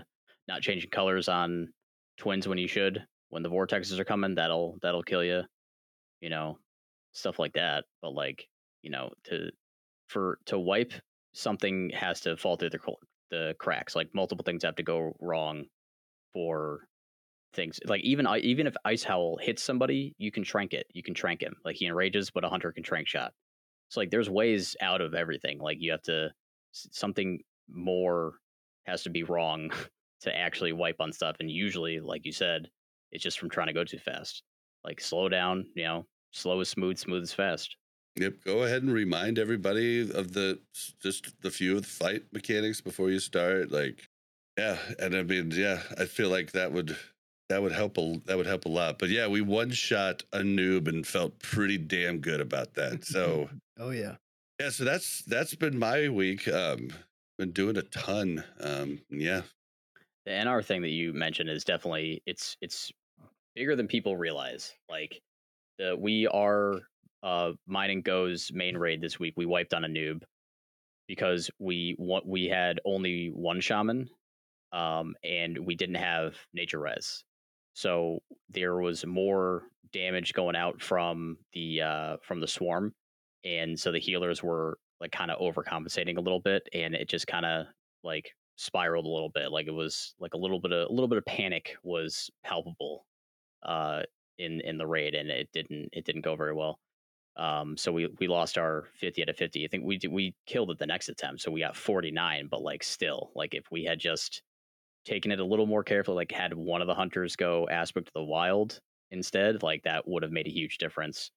But like it's crazy how much of a difference the NR thing actually makes. Like there's people who are like having their healers pop NR flasks for phase 3 because like you kind of don't want the extra spell power from a spell power flask because you don't want your heals to heal for too much because then leeching swarm does more damage. And like tanks specifically, like I main tank a noob on my druid and I have an actual NR set. Like it's not like gear that has NR on it, but like I do like the helm enchant, the cloak enchant. I even went and got the violet eye shoulder enchant. I have the TBC leatherworking chest enchant, and I have the enchanting void spheres, the gems that enchanters can make for the +4 to all resists. So like right before we pulled a noob last night, I had shadow protection from a priest, and I had frost protection aura from a paladin.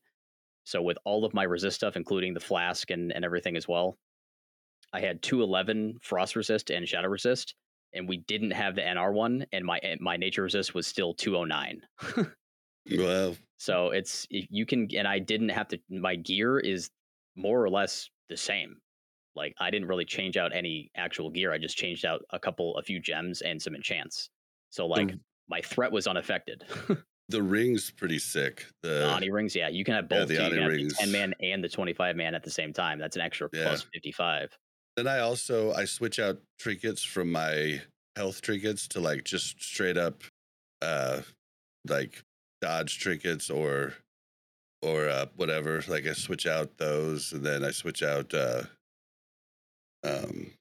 and then I use the lesser flask of resistance rather than a health flask. And then I got a real good tip from Zunder, because like when you're tanking the ads, like those ice patches, if you're playing on heroic, you move at the speed of snail. Like getting out of those, you want to just take the closest path out instead of trying to walk through. But I had been calling for freedoms, right? And that works good. But a great tip Zunder, friend of the show, gave me was intervene one of the heals. I was about to say that. Oh my God, dude, why didn't I think of that? That's so dumb that I didn't think of it. And it was just like, that is going to help so much. Yeah, Zunder runs in our GDKP every once in a while. Of course, I vigilance one of the other tanks to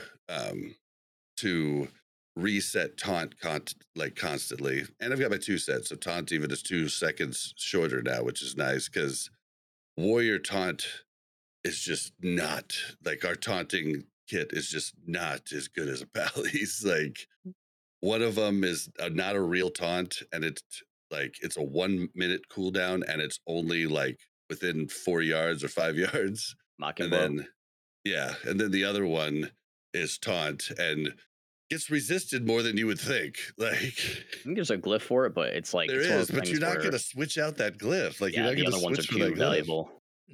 Yeah, so well, I had to look at the eye level of all of our raids just to close this section out. Our table in our raid group is at 242.4. Your weekday raid, Bob, is at like 1 eye level below, 241.4. And then your weekend raid is 234.2. So it's what, 7 eye levels below? So yeah. Those people that are around that 234 eye level, those raid groups, that's where I'm expecting is probably the average raid group eye level, and that's where it might take longer. Yeah. And I'm done with trying to prove my point. Let me see what the was GDKP. right. Go was wrong. No, the GDKP eye level tonight is 236.8, so right around that 235 eye level. They're struggling on a noob. I keep refreshing. They've got 4 wipes right now. Oh boy. All right, well, let's move on to time for the news. All right, well, so Sarth talked about it last week when he was on, but they were going to do a hardcore dual tournament, Makgora tournament. And yeah, I happened to catch any of it. Hopefully you did, Table. Yeah, I watched a little bit. There's a lot of gravestones. Is there? It's a big old line of them. Nice. Did they did it in STV? Is that what I saw? Because I got to tune in for like a minute because I was working. I don't know. I didn't really pay attention. I just saw the gravestones and I was like, yeah, that's what it's all about. Yeah, because they did it at 10 a.m. PST, I think. So 1 Eastern. And I was like, well, I can't participate for one because I would have tried to level up my tune to 30. And then I was like, well, yeah, but I'm at work, so I didn't even get to watch it. See if the VOD's up. I think it was Sarth hosted it, so let me see if the VOD's up. Yeah, I think Zaryu might have hosted it too on his channel if Sarth didn't have a VOD. It looks like, hold on, let me fast forward a little bit in this thing. They might be in Shimmering Flats. You Yeah, need to Shimmering talk. Flats. Well, it's okay. I was just curious if any of you caught it. I'll catch the Sarth or Zaryu edited down version. I'm sure, but I was just curious if anybody saw or partook in that, and just thought it was kind of a fun idea, and I hope everybody had a good time. Yeah. A lot of familiar names. It was cool. So this next piece of news is just like, it's like the PTR era and hardcore PTR. It's just talking about a couple different things, but what I wanted to point out was they haven't posted it yet, but there's a huge revamp of the classic era honor system. And I don't think anybody knows what exactly the revamp is. Does anybody have like any guesses to what it is and why they would be messing with it now? It's probably because to get rank 14 on Era, you have to basically PvP all day, every day for like weeks and weeks and weeks. And that's a lot. Like a lot of people will get rank 14 and then they just stop PvPing. So it's like, I would guess it's probably to make sure that there's higher engagement with PvP without it being just a senseless, like tedious grind. That's the main reason that I can think of as to why they would want to change it. That's what I think it is too. I just have no idea what they're going to change to. And yeah, I'm interested, and also like why this changed now. It makes me think that like it's part of the Classic Plus idea they possibly have, or the new season of Mastery idea that they have going into the next thing. Like, because I don't know why you're messing with that now, but unless Maybe you're like making something new. it says to me that they have plans for the future for Era. That's really what it says. Like if they're doing something, if they're making some sort of fundamental change to one of the systems in Era, clearly Era is part of their long-term plans. That's what it says to me anyway. Maybe that's copium, who knows, but that's what it says to me. Maybe the PvPers on Era were like, hey, it's taken way too long, like, or maybe it's even like impossible to get higher ranks right now on Era. So they're just trying to. It's pretty pop. Like the PvP scene on air is pretty popping, but you've got all these like max gear people just beating the crap out of anybody new. Like I mean, if I go on, I just one shot people in the gear that I left behind going to TBC. Like my warrior's just like crack, double hit, you're dead. I mean, I'm gonna try the. I'll still be at work though, because it's gonna start at 5 p.m. Friday, July 21st, and that's like right when I get off work. So maybe it'll get delayed like a half an hour, and I can get home and I can get on and do it. Yeah, you're talking about the WoW devs are gonna brawl with people. Yeah, the brawl with the blues. I'd like to hop on there because it says they'll have. I thought it said they'll have 60 character templates enabled for PvP testing.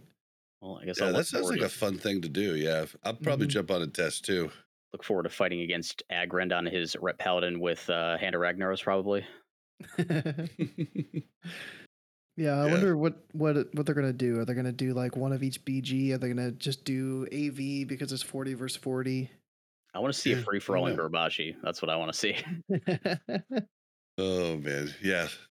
Well, okay. Well, that was all I had about that. And then the last piece of news is the article from Wowhead says over 120K banned. That's not what the blue post actually says. The blue post says total exploitive WoW account actions last month are 127,014. So that does not say banned, but like says action. So there was some action taken against that amount of counts for cheating and exploitation, which does not include like dumb names or in-game language violations and stuff of that nature. So I just thought I'd throw it out there. I don't think it's anything Actions all can that mean cool. anything. It could just mean that they like shook their head disapprovingly. Like, All right, guys. Well, I think that's it for news. Let's go on and move to.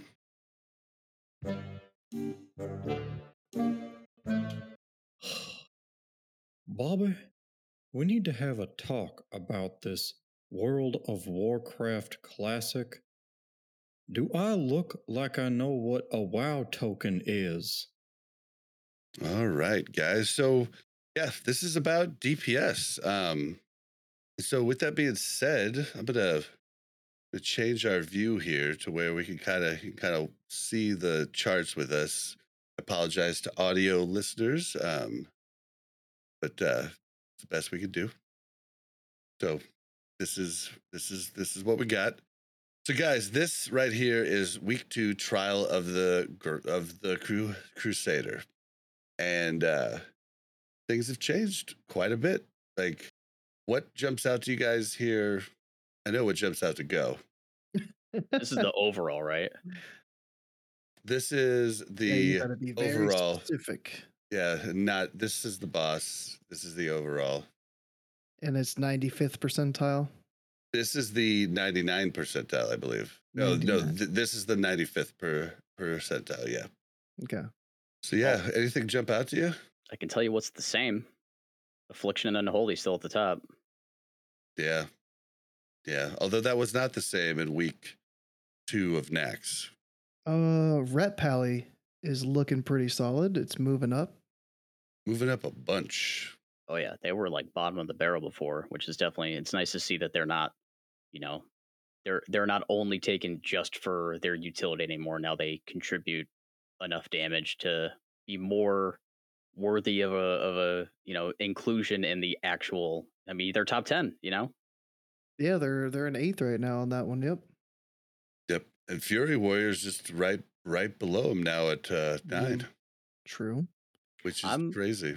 I'm surprised that enhancement isn't higher, to be honest, because enhancements get real pumpy. Like with multi-target stuff, like Fire Nova hits like a truck. So I'm surprised that enhance isn't higher. Yeah, it's weird, and balance is way down there. Survival Hunter's taken a real big step back. Marksman never came up like they thought it was gonna. So one thing to consider, because this is all bosses, is hunters are used to soak for twins. So maybe that's bringing them down a little bit. But also mages are too sometimes. But mage is still, fire mage at least is still up there. But shadow priest a little bit lower. I always have to throw in, druids have to battle res a lot for progression, especially for 50-50 runs. So they're not going to be asking the ferals because ferals are out damaging the balanced druids. So us balanced druids, it's like maybe you resto druid first. Hey, can you get a B res? Then the balanced druid. Hey, can you B res this other guy?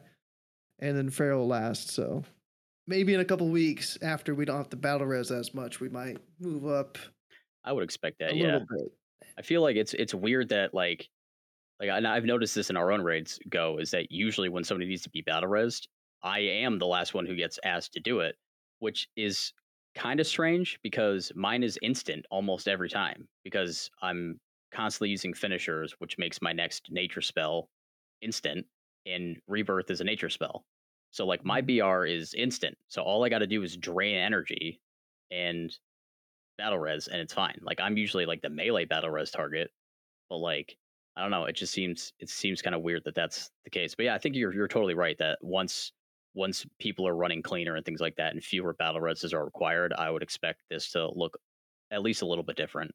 Yeah, I don't like the retribution and feral being so high. I'm being honest. Like they just have too much utility, and like you look at everybody else up there high, I feel like that's fair. Like they're all like pure damage classes for the most part, except for DK and like warrior. But like I feel like that Retribution Paladin buff was a bad idea. Like, and I feel like the Feral buff kind of might have been a bad idea going into the new gear because it seems like you guys are really, the gear's really working for you. Like, so you are like going up from gear too, and those changes like might come back to just like put you guys ferals and ret paladins like in the top 3 going in, during ICC. So It could be. It's definitely a balance issue, right? Because like when they added in like the glyph for rets, and then of course the fairy fire change for ferals, like the things that they were trying to achieve by adding those in were slightly different. Like ret was having issues with damage, so they added an option to make them do more damage, and it worked. The feral one was to get rid of bear weaving because it was causing a problem for tanks with threat, and they wanted whatever change they made to be more worth it than bear weaving to make people not want to bear weave. And it worked, but it probably worked a little bit more than they thought it would, I guess. Like, and the weird thing is that the threat issue is still not all the way gone. Like, you now guys do ferals pump a are, lot of threat. I put vigilance on the feral a lot yeah, like for ferals different are up there in fights. threat now just because they're doing a lot of damage, which, like, to be fair, if somebody's on the tank's ass on threat, it should be because they're doing a lot of damage. Whereas before, that was not the case. Ferals were on the tank's ass on threat and were barely doing any damage.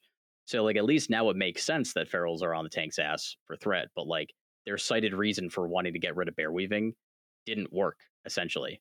Like, they wanted to reduce the amount of threat that cats were doing to reduce a little bit of stress on tanks, and it didn't work because ferals are still really high threat generating. It's just now because it's a lot of damage. Yep, and they're just doing silly damage right now. But yeah, I think like I think for the most part though, this looks fine. I just think it's interesting how far down balance has gone. Like, because if we go back to like let's go back to Nax, right? So Yeah. in Nax, balance druids like middle of the pack, like in We the were what 11th, yeah. yeah, like and demonology warlock number 1. And now demonology warlock is way down there. Well, everybody in phase 1 wanted to feed their demo lock as much gear as possible, and Definitely. that's kind of gone not all the way back, but like I don't think anybody's still feeding their demo lock this loot ASAP anymore. So They're feeding their unholy decays like yeah, at the moment because their set bonus is going to be fucking sick for this phase. So and that yeah, could be but skewing this right now for phase 3 a ton. Like who's got their 2-piece, who's got their 4-piece, like which class and spec benefits the most from the 2 and 4-piece, who's getting fed all that gear. Is it the DKs? Because everyone's saying, oh, well, DK, their tier lasts through ICC, so feed the Vank token to the DKs. Definitely makes sense because the DK 4-piece is so huge for Unholy. It's good for Frost too, but it's definitely way more impactful for Unholy because they have talents that increase their disease damage already, and the 4-piece allows one of their diseases to crit. Like the ticks can be crits.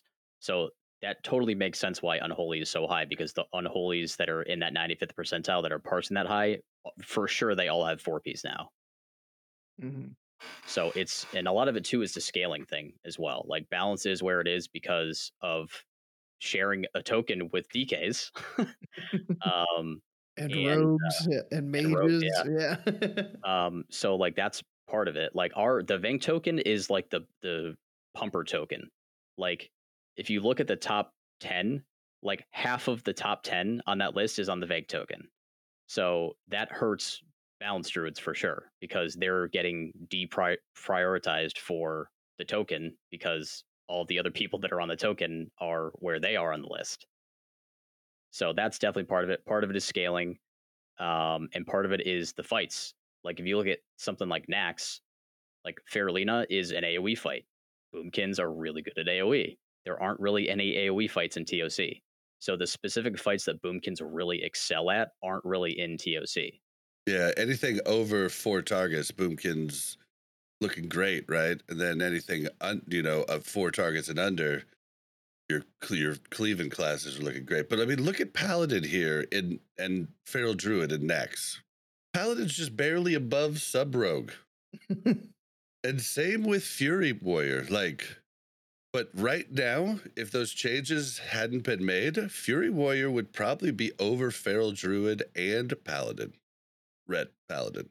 Could be, or rather, Feral and Ret would be under Warrior, I would say, because Fury would stay where it is, and then Feral and Ret would be not as high.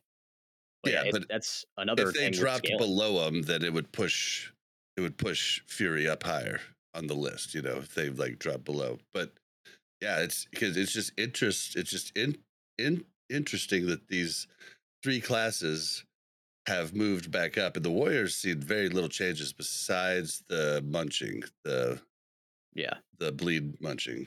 For Warrior, it's basically almost all of their increases based on how well they scale with their gear, versus in phase 1, they hadn't really come online yet, basically, and now in phase 3 they're starting to come online. A lot of people talked from back in the day about in tier 10 in ICC, Warriors were dominating. They were always close to the top, and that's because of the scaling by the end of the expansion. Yeah, Rets were up there too. Combat Rogues were up there too. Your list had, I think, the top 5 was, I think, Combat Rogues, not in this order, but Combat Rogues, Fury Warriors, Fire Mages, Feral Druids, and what did I miss? Retribution Paladins? Did I already hit them? Mm-hmm. Yeah. Yeah, and so that's what's your list you made forever ago about, the ending DPS charts in ICC has got me super scared from those small changes that they did to Feral and Red. I mean, honestly, what it's looking like now is that it's more or less falling into line with what it was originally, an original Wrath. Feral right now is about where it was in original Wrath 2.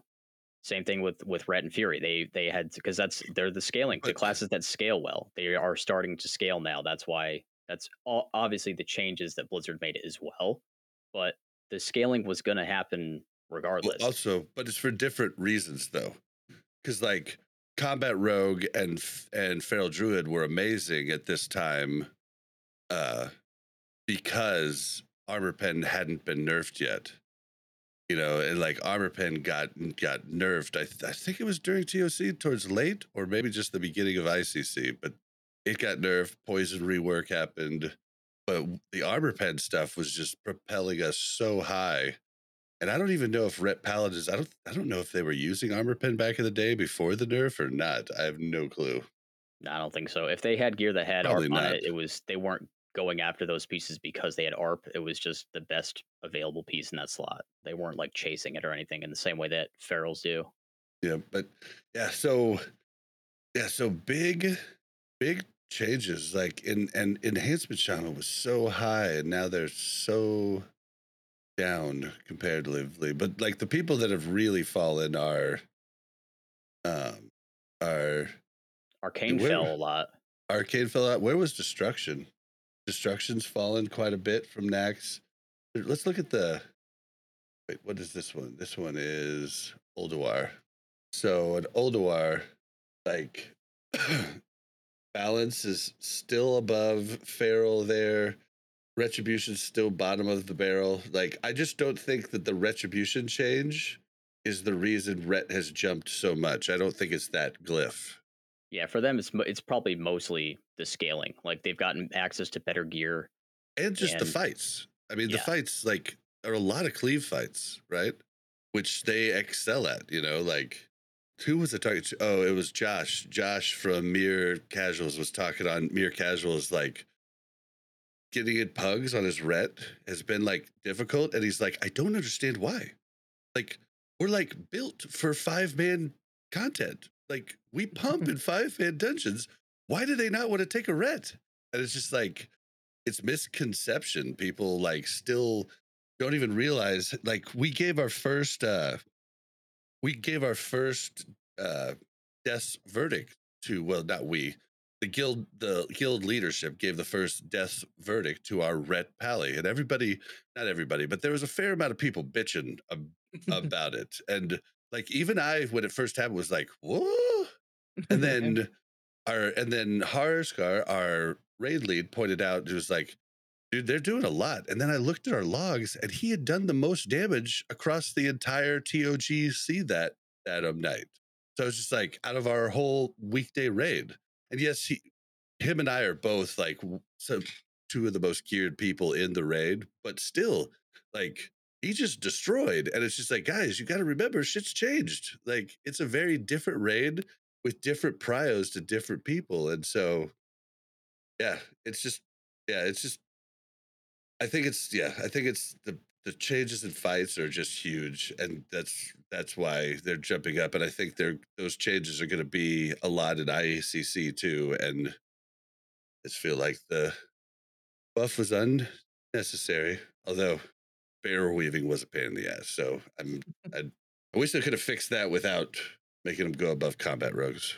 There was some other stuff that was like wrong with Feral is the problem. Like there was like obviously we're running 3-3-5 balance, so anything that got changed to any stats along the way, it's in its final state. So like no matter what, like Nax and Ulduar and TOC was not going to look the same for Classic as it did in original Wrath, just because the armor pen change, for example, the poison rework, another example, like that stuff wasn't in an original Nax, it wasn't in an original Ulduar. So like we're comparing what we saw in Classic to what was in original, and obviously it's going to be different because of that. There was a few bugs for some classes, like the dancing rune weapon thing for Death Knights. There's a few other like pet related things that were slightly not the same. For ferals in particular, Fairy Fire Feral used to be able to proc Fairy Fire, not at 100% chance, but it used to be able to proc it, and then it didn't in Classic at all. So it's like, I don't know, like there's all these like little slight differences that caused things to be different from maybe the way that they should have been or the way that they originally were. So it's kind of weird Well, what's to crazy look at this too, stuff.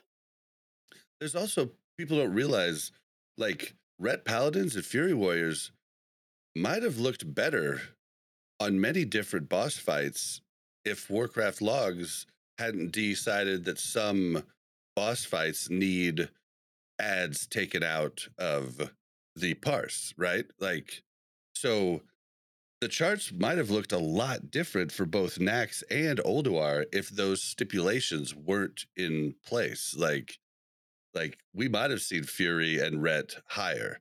So if Blizzard is looking at these damage numbers on Warcraft logs, they're actually looking at the wrong information, in my opinion, because they were doing a lot more stuff like than we saw on these logs. So that's another thing that just kind of bugs me about Warcraft logs, because it just completely deletes some things out of the log. And I understand people would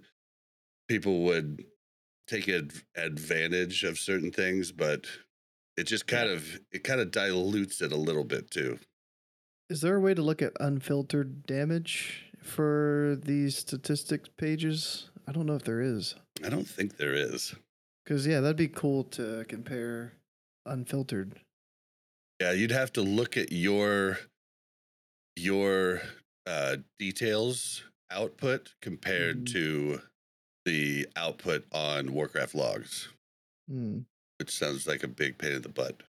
I think one of the big issues too is like there's some classes and specs that have to put in zero conscious effort to do extra damage to ads and stuff, and there are some that have to consciously decide to do damage to extra stuff, like Wandering Plague, Pestilence, Death and Decay, Consecrate, Divine Storm, Whirlwind, Fan of Knives, like all that stuff. Like you don't get to pick which targets those things hit. But like, and Fan is a good example too of like you have to decide to press Fan, whereas for Pestilence, it just spreads diseases to anything nearby. They don't get to, and that's part of their normal rotation. Divine Storm, part of the normal rotation. Like all these things that will just essentially pad damage through zero effort.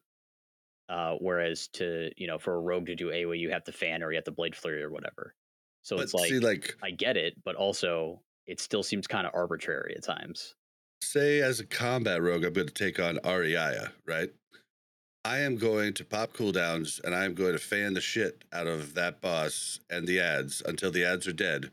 And then I AoEing shit afterwards. Not one thing. When all of those mobs spawn, I could throw out one fan and take them out really fast.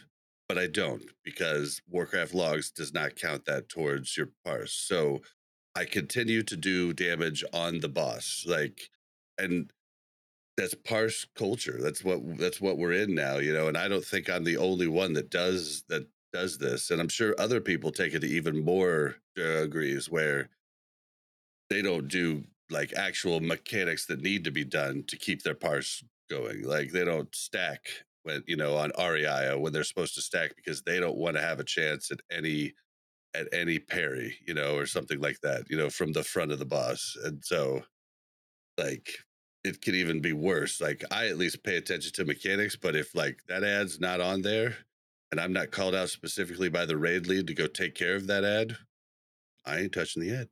I'm trying to think if there's any bosses like that in TOGC because the snowballs count for damage on beasts. Yeah, but you have to be smart enough to cleave off of the snowball. You have to switch to the snowball because cleaves don't hit it.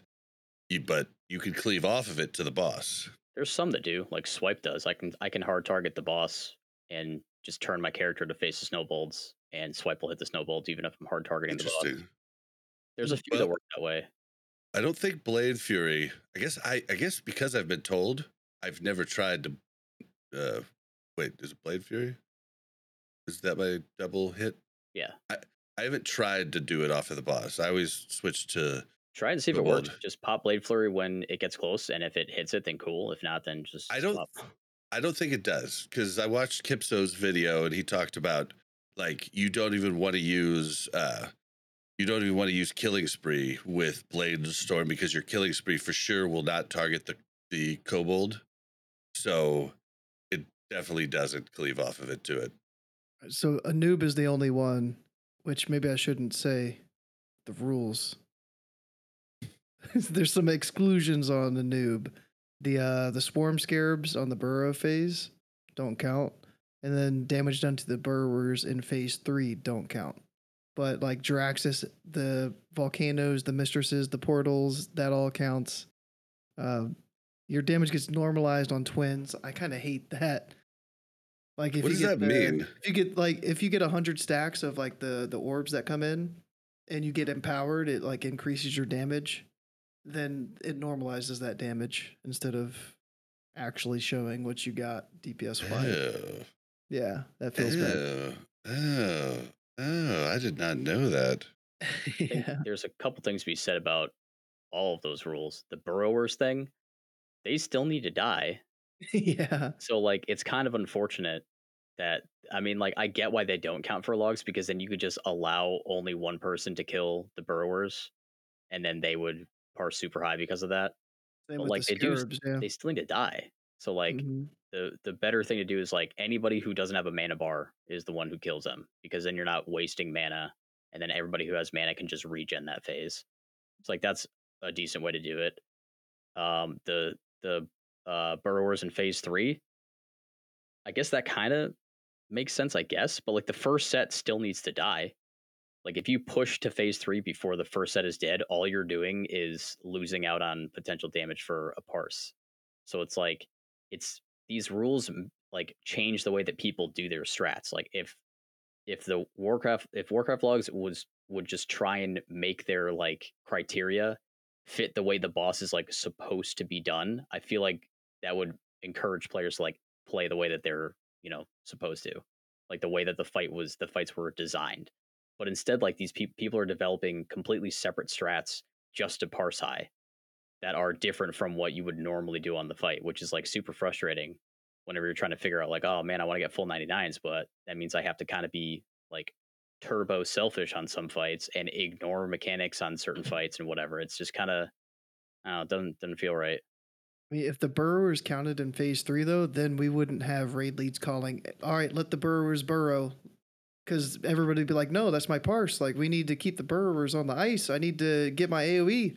Like, don't let them burrow. No. So I'm kind of glad on that one, but Yeah, I mean, like the set that spawns during phase 3, yeah, I feel like those shouldn't count. But if the first set is still alive and then you push to phase 3, the damage to those ones should still count because they still have to die. yeah. But then, like on twins, with like the damage being normalized, that's almost definitely because there are some classes and specs that have abilities or passives from talents that reduce their AoE damage taken. And Simonize did a video about this, but if you have anything active on yourself that reduces the damage you take from AoE or just in general, you get fewer stacks. So like a rogue that pops feint, you're getting 50% fewer stacks while feint is up than you would if you didn't have feint up. So you're actively discouraged. Like if they hadn't put that rule on, rogues would have been actively discouraged from reducing their incoming damage and helping the healers out just so they could parse higher. So that one I understand. And same thing for ferals. In talents, just baked into talents, and a talent that we're going to take because it increases our damage. In that talent is one that reduces our AoE damage taken by 30%. So ferals get 30% fewer stacks on twins than they normally would because of that talent. And then on top of that, we have Barkskin. That'll reduce the stacks we take. So like, I get it from that angle, but like, it's hard to tell what their actual goals were with some of these rules. Like they set these rules, but like why do the rules exist? Like they don't really do a great job of explaining why the rules are the way that they are. And I don't know if it just seems arbitrary. Like it's not arbitrary. Like they have their reasons, but like I don't know what they are because they're not good at communicating it. If they would just tell us why, it would make more sense, and then maybe we could like give some pointers or some feedback on like how to make it better. So I'm not going to bark skin on twins anymore. Thank you. Although Even though if it you gets normalized, it still looks cool as shit when I'm like empowered and I'm just pumping on both the bosses. I love yeah, that. if you have a light debuff though, if you have light up and you sapper, you get a stack because it's fire damage. Mm. Like if you have that's another thing with like resistors and stuff. Shadow resist reduces the stacks you take from the dark orbs, and fire resist reduces the stacks you take from light orbs. So it counts as fire damage and shadow damage. So anything you have that decreases that, that'll affect things a little bit too, which is kind of funny. Well, I don't know. I just thought it'd be kind of cool to just look at kind of the differences. But you were wanting to talk about something a little extra before we go, though, right? You were wanting to talk about there's like some differences in rotations and like stat prio and with some of the classes you play. I was hoping to get a little bit of info on that before we go. Yeah, I know a little bit changes for boomies, so Mhm. I'll let Go describe that whole thing because I don't know. Yeah, it's still kind of getting worked out, surprisingly or not, because this is a solved game, right? But for going from tier 8 to tier 9, in tier 8 we had like max uptime on our insect swarm, and a lot of people had 4-piece, some people only had 2-piece, but if you had uh 4-piece, then you would get like instant starfires, and that was cool if you had insect swarm up. And now, once you get like 2-piece tier 9, you're switching to the Moonfire glyph, the new Moonfire glyph. So, Moonfire ticks can, when they crit, they give you like a buff, a crit buff. They might not even have to crit. It might just be like the Moonfire dot when it ticks. It can give you a crit buff. That's what it is. And now we want Moonfire up at all times instead of not using it at all, like phase 2. You would only use it if you had to move and reposition. So like our dots kind of like flip flopped. You can have insect swarm up still, even though like you're not gonna have it glyphed anymore. You're gonna have Moonfire, Starfire, Starfall glyphs. So like all of or two of our glyphs changed. Some people, I'm trying to like go in depth here. So like some people did have Starfire glyph in phase 2. Like there's all these little things, but for the majority of people didn't. They would have like focus, Starfall, insect swarm. But if you had 2-piece, usually you would have Starfire.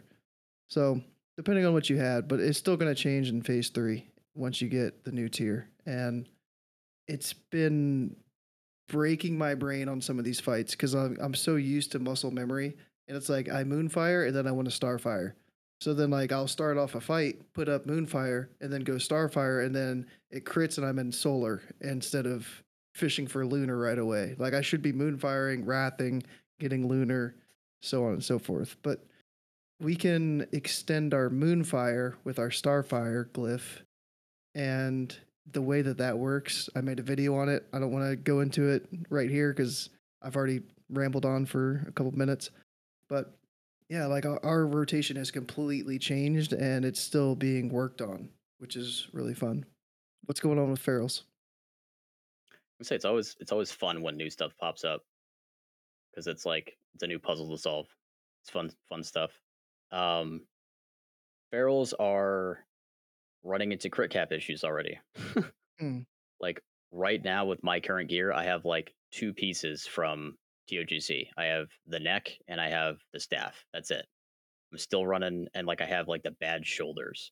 Like other than that, I'm still running, most of the same gear. I guess I have 2 pieces as well, but that doesn't really change anything. Like rotationally speaking, it didn't make a huge impact on like my stats. But I guess I'll just say with full phase 2 bis and the new idol, the new idol gives you 200 agility. It's a chance to proc a 200 agility buff when you use mangle or shred. So agility obviously gives crit. And I have dark matter, and the proc from dark matter is worth about 15% crit. So already, just because of the high amount of agility that ferals already have, unbuffed with just the idle buff and dark matter proc, I'm already at 75% crit, which is like only a couple percent away from uh the the soft cap, like the white cap, which is insane. So right now, like once I'm already, soft capped on armor pen, I'm gemming agility for the most part. But the higher eye level our gear gets and the more crit and agility we have on our gear, we're gonna be crit capped. So we're not gonna want to be chasing agility anymore. We're gonna be switching over to strength again. So like this is back to in phase 1, it was like, oh, do we gem agility or do we gem strength? So before it was like we didn't have enough crit even if we gem full agility. And now it's we have too much crit, so we can't gem agility because we're like wasting half of the benefit of agility if we're already crit capped. So it's like it's interesting that we're back to the agility versus strength thing again. The other thing that's weird is up until now, haste was kind of a meh stat for feral. Like we wouldn't chase it if it was on a piece of gear that we wanted for other reasons, sure, whatever. But like it was never something that we would go out of our way to get. But now with crit cap issues, we're running into a situation where as long as we're all right on hit and we're already, soft capped on crit, the only stat left in the like on the yellow gem sort of category is going to be haste. So at a certain point, if we're trying to get socket bonuses and the item has a yellow socket, instead of gemming like agility crit or strength crit, pretty soon we're going to be going strength haste in those sockets, which is like wild. It's so different from what we've been doing up to this point. It And is wild. it's you look at the amount of crit that you get from the idol, the amount of crit you're going to get from Death's Verdict, because it's always like the highest stat is chosen on Death's Verdict. If you're a strength class, the proc is going to be strength. If you're a agility class, it's going to be agility. So you got to factor that in as well. So the soft cap for ferals with the idol and with Death's Verdict is like 69.28. Nice. And that's it's going to be super achievable. Like I'm basically already at that without even getting all those upgrades. So So will it be to a point to where eventually, even in ICC, you're going to be wanting to prio rings and capes for strength items, like rather strength armor pen items rather than agility armor pen items? on a case by case basis, maybe I haven't done a whole lot of those sims quite yet. Like I have an ICC set in my like sim profile, but like the crit angle is not something that I have looked at yet in that set. Like if that set is like, a few percent over the crit cap, then yeah, I'll probably mess around with some strength options and see if that sims higher. but like it's a possibility. Like it's not a definite no, it's a maybe. And that's the crazy Interesting. part.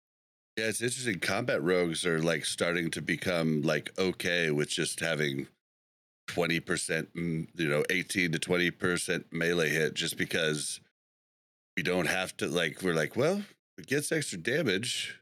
We don't have to quite, like switch up a ton. But I wonder if we had to keep our hit like lower. I wonder if we would be doing things where once we start getting to the caps, we would be switching over to, I don't know. I don't know, because we still want to do attack power. I don't I know. think for you guys it's going to be weird because like the crit cap is based on like the attack table. And one of the things on the attack table is mischance. And since you guys dual wield, your mischance is inherently higher. So your 26%, I believe, for white your hits. yeah, your crit cap is lower than mine because I only need 8% hit for everything because like ferals technically are not dual wielders. So I only need 8% hit. So my crit cap is 77.8. Like the hard cap for white hit is 77.8. For you, it's based on how much hit you have. If you're hard capped on a hit, if you're white hit capped, then your crit cap is also 77.8. But if you have a lower hit than that, then your crit cap is also lower.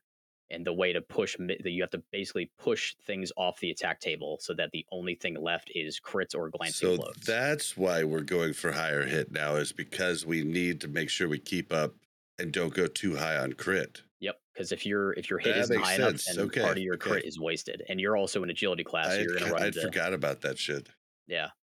So like obviously we don't have to worry about block or parry because we're behind the boss the whole time. So it's really just dodge, which is handled by expertise, and hit, which is handled by hit rating.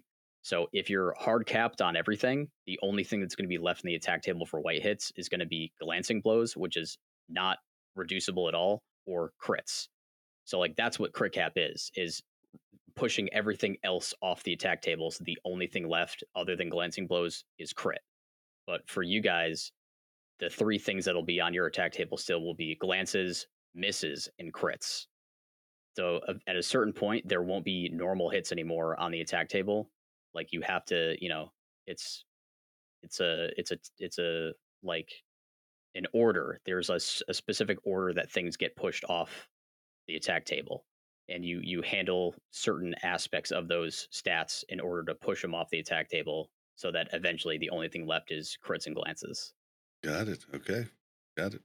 Yeah, our crit cap kind of changes a little bit because we had 7% Starfire crit from a set bonus in tier 8, and then we lose that when we go into tier 9. But we get the idol, which only gives 4.32% crit or something when it's up. So like we're losing a little bit of crit going bonus to idol, and then but we're getting a little bit of extra crit back from the extra stats from the higher eye level. So like more intellect is more crit, and more crit rating is more crit. So it doesn't exactly even out to the 7%, I don't think, but it gets us back a little bit closer. But yeah, we still need some crit. And a lot of websites back before Wrath Classic came out, it was like our priority for stats was haste to 401 and then crit cap and then back to haste. But what it looks like on the Sims is like haste to 401 and then continue haste. Like it's weird. Like it's not like the gems, the spell power haste gems versus spell power crit gems right now. It's still valuing spell power haste, even though we're not crit capped. Maybe it's based on like what's achievable. Like even if you went full bore on crit, maybe it's not achievable to get to the cap. Maybe that's why. I know it wasn't like in phase 2 BIS you could. Phase 3, like we still probably could somehow, but yeah, it's I don't know, it seems to love haste for us. But then again, that's like single target. So like maybe crit is better for even one extra ad with Starfall hitting it or something like that, or multi-dotting with Moonfire. Crit might be better. It's just interesting how like stat weights and values change based on these different types of bonuses and things like that. Like you're talking about with the set bonus that gave you the extra crit. Like now, like as a result of that, the value of crit rating was probably lower because of that bonus. But now that you don't have the bonus, the value of crit rating is like should be higher, but I don't know. That's weird what you're saying, that how the sim doesn't seem to see it that way. Mhm. Maybe they just haven't programmed it in yet, or maybe they did and the sim is still, showing haste to be higher or something. Yeah, it could be. You also talked about rotations changing. Did you hit on that, or did I miss it if you hit on it? There's a little bit Like of like Go was talking about it with with the differences between glyphing Moonfire versus Insect Swarm and stuff like that changes things a little bit. but like Yeah. rotations is what I'm talking about. Like say in vanilla classic warriors, once you were over 2k attack power, whether it's with world buffs or whatever, at that point heroic strike became prio over whirlwind, whereas 2k attack power and below, whirlwind was prioed on single target over heroic strike. So like things like that, like is there any like changes up in prio of any of the rotations you guys do? Yeah, ours is just our dots change. And instead of insect swarm up or max uptime, it's You moonfire uptime. Yeah, Uh, you did talk But about that. Okay. it's also like moonfire still might be the best thing. Like even on like a noob, for example, since there's 4 burrowers, it might be better to moonfire all 4 of them instead of like even if you're in a lunar or solar. It's like burrowers come out, you just switch moonfire all 4. That could be the play. Like they're still looking into it on the Druid Discord, and I was trying to test the numbers before the show went live of like how much damage my Moonfire is, because we can snapshot a Moonfire. So if we've got procs up, or if we use a potion of wild magic, and we snapshot some Moonfires with some good spell power, then that could outweigh the damage from like our Starfires or Wraths. But yeah, like we're still going eclipse to eclipse and everything. We're still popping Starfall. We're still using our treants. But yeah, just our dots kind of changed. Insect swarm for me only when I move, but you could theoretically still insect swarm after your lunar goes away. But then when you move, you don't have that much to do. You can typhoon or you can downrank moonfire, but You all right, Bob? Yeah, no, I don't think I am. I just realized that Go has an alliance banner I know. along with its horde banner. Like, what is I, what? I mean, this is an Alliance Moonkin too, so I mean, but you He's notice also on a purple moonkin when he raids with you, Bob. I'm sitting behind the Horde banner. I would never sit behind the Alliance banner. I was just wondering. That seems like it seems off character for you. I thought maybe it was your lady friends. Friends. You trying to get me in trouble? I'm just saying that. There's a little bit of differences for feral. It's like, I don't know. There's some analogs here and there. Like rake, I would say is kind of analogous to like a moonfire. Although like you want to always have moonfire up, but like rake is kind of a little bit lower on the priority for feral. It's, if you can, it's good to maintain the uptime, but like there are certain situations where you don't use it. But the 2-piece for tier 9 gives an extra tick onto rake. Normally it's 3 ticks, 3 seconds apart, so it's a 9-second debuff normally. But with the 2-piece, it becomes 12 seconds. So just baseline, if you're trying to maintain 100% uptime on rake anyway, like you have to cast it fewer times because it lasts longer now. So that's a little tiny thing. Also with the new glyph, with the because the Fairy Fire Feral change was turned into a glyph. You have to glyph into it now instead of it just being baseline. So that was kind of like the sort of give and take from Blizzard on, like, they thought that ferals were doing a little bit too much damage because of the change, so they reverted it kind of. They made it so that you have to glyph into it, so you have to give up some DPS to be able to glyph for having the proc chance on Omen through Fairy Fire Feral. So the glyph that we dropped because of that is glyph of Rip, which extends Rip's duration by 4 seconds baseline.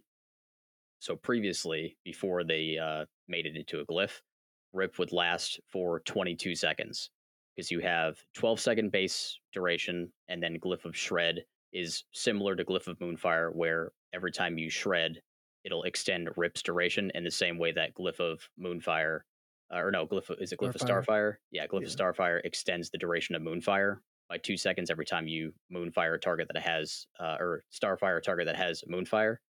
It's the same way with ferals, where you shred a target that has Rip and it extends Rip's duration by 2 seconds per shred, a maximum of 3 times.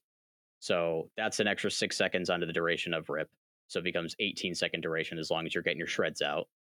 And then you had the Glyph of Rip, which was another 4 seconds. So it was a total of an extra 10 seconds based on those two glyphs. So instead of it being a 12-second duration, Rip was 22.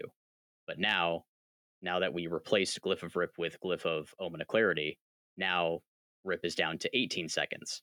So things have changed just a little bit with the way that we play because we have to rip more often, which means we're biting less often. So the rotation changes a bit, the priority changes a little bit. Yeah, but yeah, that's the logo too. That's what the icon looks like. So that changed a little bit. It's not a huge change because it's still a priority system. It's just now like Rake is a little bit lower prio and Bite is lower prio as well because we want to maintain Rip because Rip is the majority of our damage as far as finishers go. So that's a little bit of a difference there. And of course, I was talking about the crit cap thing. So like the way that we gear and the specific pieces that we're going to chase and the way that we gem is going to be a little bit different because of having to keep in mind the different caps. Probably one of the biggest changes from classes that actually does change significantly with the rotation is Unholy Death Knights, because their new relic procs off of different abilities that they normally use. They normally Death Knights don't use Scourge Strike, but with the new bonuses they have, the relic plus their set bonuses for tier 9, now they want to use Scourge Strike because it procs a little bit of extra strength. And they have a relic that procs up a Blood Strike, or it's that, or it's the other way around. Like they have a Blood Strike one and they have a Scourge Strike one. So now Unholy Death Knights previously didn't really use Scourge Strike. Now they are. So their rotation changes, their opener changes. The other thing is Death Knights were using Darkmoon card Greatness for the strength. There were certain things that they couldn't do during pre-pull because it would proc Greatness prematurely. So there were certain you pre-pull fart things. and greatest procs. Like, like the fight hasn't even started. You're like, oh shit, I just proc greatness. God damn it. Yeah, used to happen to me on my druid. I would like regrowth myself or something, or like rejuve myself before a fight just to make sure I was topped off before the fight started, and like a tick would proc greatness or whatever. It's like, Dude, come on. Yeah, there's something I can't believe I didn't think about this earlier. Simon he did a great little like tips video for rogues, but I would recommend everybody watch it for ToGC because there's a lot more than just rogue tips. But just like, for instance, like anybody who's a cleaving class is really going to want to blow their load for the first portal, right? So right before pull, right before you go into combat, you just swap your trinket slots, which puts them on internal cooldown, and then the trinkets are up as soon as you go into that next part of as soon as the portals come up, trinkets are up. Yep, the portal spawn 20 seconds in the fight. So if you have a trinket that has a 45-second internal cooldown, which most proc trinkets are, you just watch Well, the I think it's fight just timer. 30 seconds. I think when you swap in a trinket, it's just a flat 30 seconds before it comes active, right? For every trinket, right? I thought it was the full thing. I'll have to test it, but I thought it was. I'm not sure on that now, but I feel like anytime I've ever put on, so like you could like swap you could swap your gloves out too, like although that's a cloak. I know the on use stuff is 30 seconds when you equip it. Yeah, well, the gloves you could swap out. For me, it'd be good to swap out because I have gloves just macroed into everything because I want full up time. It's probably dumb for a lot of things, but for a lot of stuff like trash, it's freaking awesome because I have like literally 100% uptime on gloves throughout every dungeon. Yeah. But I mean, either way, it's good to like a tip like that is definitely really good to like prevent your proc stuff from being able to proc until you want it to. Like that's that's the whole. Yeah, and that is a good thing to do. Yeah, it's the same thing you could do on like Razor scale too, like right before the pull, swap them, and then like you only have to AFK for just 10 seconds to like get your parse instead of just not helping the group at all for the entire start. Like if you want to parse, but like you could do that for basically every fight in ToGC though, because like there's so much RP between fights that like there's plenty of time to toggle. Whereas like in Old War and Nax, you basically had to get long pull timers to be able to toggle. And now in ToGC, that pull timer essentially is built in. Like as soon as you start the RP before a fight, it's like a built-in pull timer, so you have plenty of time to toggle. yeah, what sucks is on that first, you can't pre-pot on Northrend Beasts because you get 2 seconds of your pot. Like, yeah, because you enter combat well before the boss actually becomes attackable. Yeah, 11 seconds before is from what I've seen. So like you probably only get like 1 second of your pot, or like it's just like, come on. I mean, I guess for locks and stuff, it would still be worth it because you'd still be able to snapshot at least a dot or maybe 2. Yeah. But yeah, that's gonna it's gonna change a few things with toggling and things like that, and pre-pull routines and stuff like that.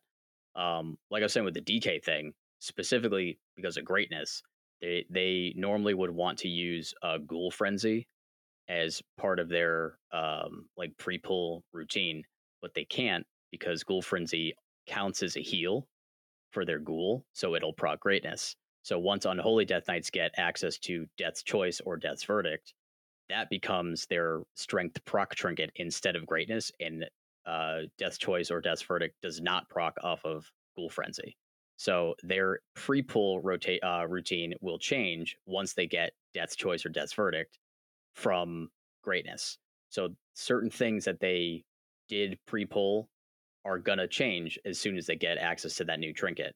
And also on top of that, their set bonus and their new relic are going to change their rotation fundamentally. Because with the Scourge Strike Unholy plays differently from regular Morb. It's like an extra layer of complexity on top of things because you're trying to get Scourge Strikes. And Scourge Strike uses 1 Frost and 1 Unholy rune. It's a little more similar to the way that Frost Death Knight plays, where Obliterate uses 1 Frost, 1 Unholy. Scourge Strike also uses 1 Frost, 1 Unholy. So there's timing wise and like rotationally, things are going to change a little bit for Unholy Death Knights as well. So that's one of those things to pay attention to in these rankings that we looked at earlier. Is okay, when do all these Death Knights have all these things online, and how is that changing where they are on the meters because of it? okay, yeah, that's cool. It'll definitely be interesting to see how it plays out over the course of the phase. Anything else before we start to end out here? Mm, I think we've covered a lot pretty good. yeah. Yeah. Now, you at home, see, we can only know a certain amount of classes, and anybody that tells you they know like the ins and outs and intricacies of every class, well, they're either lying to you or they're a savant. So like it's just something that, it's just something you can't do. But we'd love to hear what rotation and stat prio changes are coming for your class, your spec. Like send us an email, send us a voicemail, send us write comments in the YouTube version. Like, let us know what's coming and changing for you, because there's a whole bunch of weird stuff. Like, did you guys know that Dispriest Bis is their 232 tier four piece set all through ToGC? Just a 232. Yeah, Oh, like the four set. tier 8, right? Yeah, Yeah, tier 8. yeah. Not the new 232 No, tier no, 9. no, because the set Okay. bonuses wouldn't be the same. No, this is their Olduar tier. Yeah, It's yeah. still Bis. I feel sorry for Dispriest. It's just like, well, it's a little sad for us, Like it's just like, but the set bonus is so good. It's just a straight like constant spell power buff, like that's just always on for Disciplined Priests, and it's just kind of sad for them that their Bis, and then also their Bis is weird too. Like a lot of the off pieces have hit on them because Disc Priests like they just don't use a ton of the stats. So just having the like DPS stats are actually better for them, and the hit doesn't even matter. Like it doesn't even matter on the scale. It's just the other two stats are so good for their class that it becomes BIS. So I'm sure there's a lot of caster DPS. They're like, what the hell? Yeah, I it's know wild. a friend of mine has a loot or is also in a lootless guild, and one of their rules is healers can't put hit gear on their loot list. See, and that's crazy right now because I've looked at it a bunch of things because we had a disc priest in our weekend raid that took 2 hit items, and I was like, dude, she's got to be looking at the wrong list, right? Yeah. And then I went to Mel, and she's like, no, it's right here. There's like hit. I was like, that's crazy. That's so crazy. But like their biggest stuff isn't like, like once they get to a certain part of haste is completely worthless for them. Just like hit would be, right? And like and then they just want that high crit and that high spell power, right? Like it's crazy. And because of the way that they utilize their their talent to get mana back, they really don't need all that much mana per 5. Like I mean, Mel's sitting like whenever we do a dungeon or anything or a 10 man, we just get done with the fight and Mel has like 85% mana. Like, and everybody's just like, what is going on? Like you top healed, okay? Like it's just At like that point, you just start maybe actually use the hit gear and throw out some smites or something. true. Yep. Tank doesn't need a penance. Shoot some Roman candles at the enemies. Shadowward Pain, Shadowward Death. Get the killing blow on the boss. Yeah. Yeah, but yeah, we would love to hear from you guys and hear what other classes are doing and other things. It's interesting to us and love to hear it.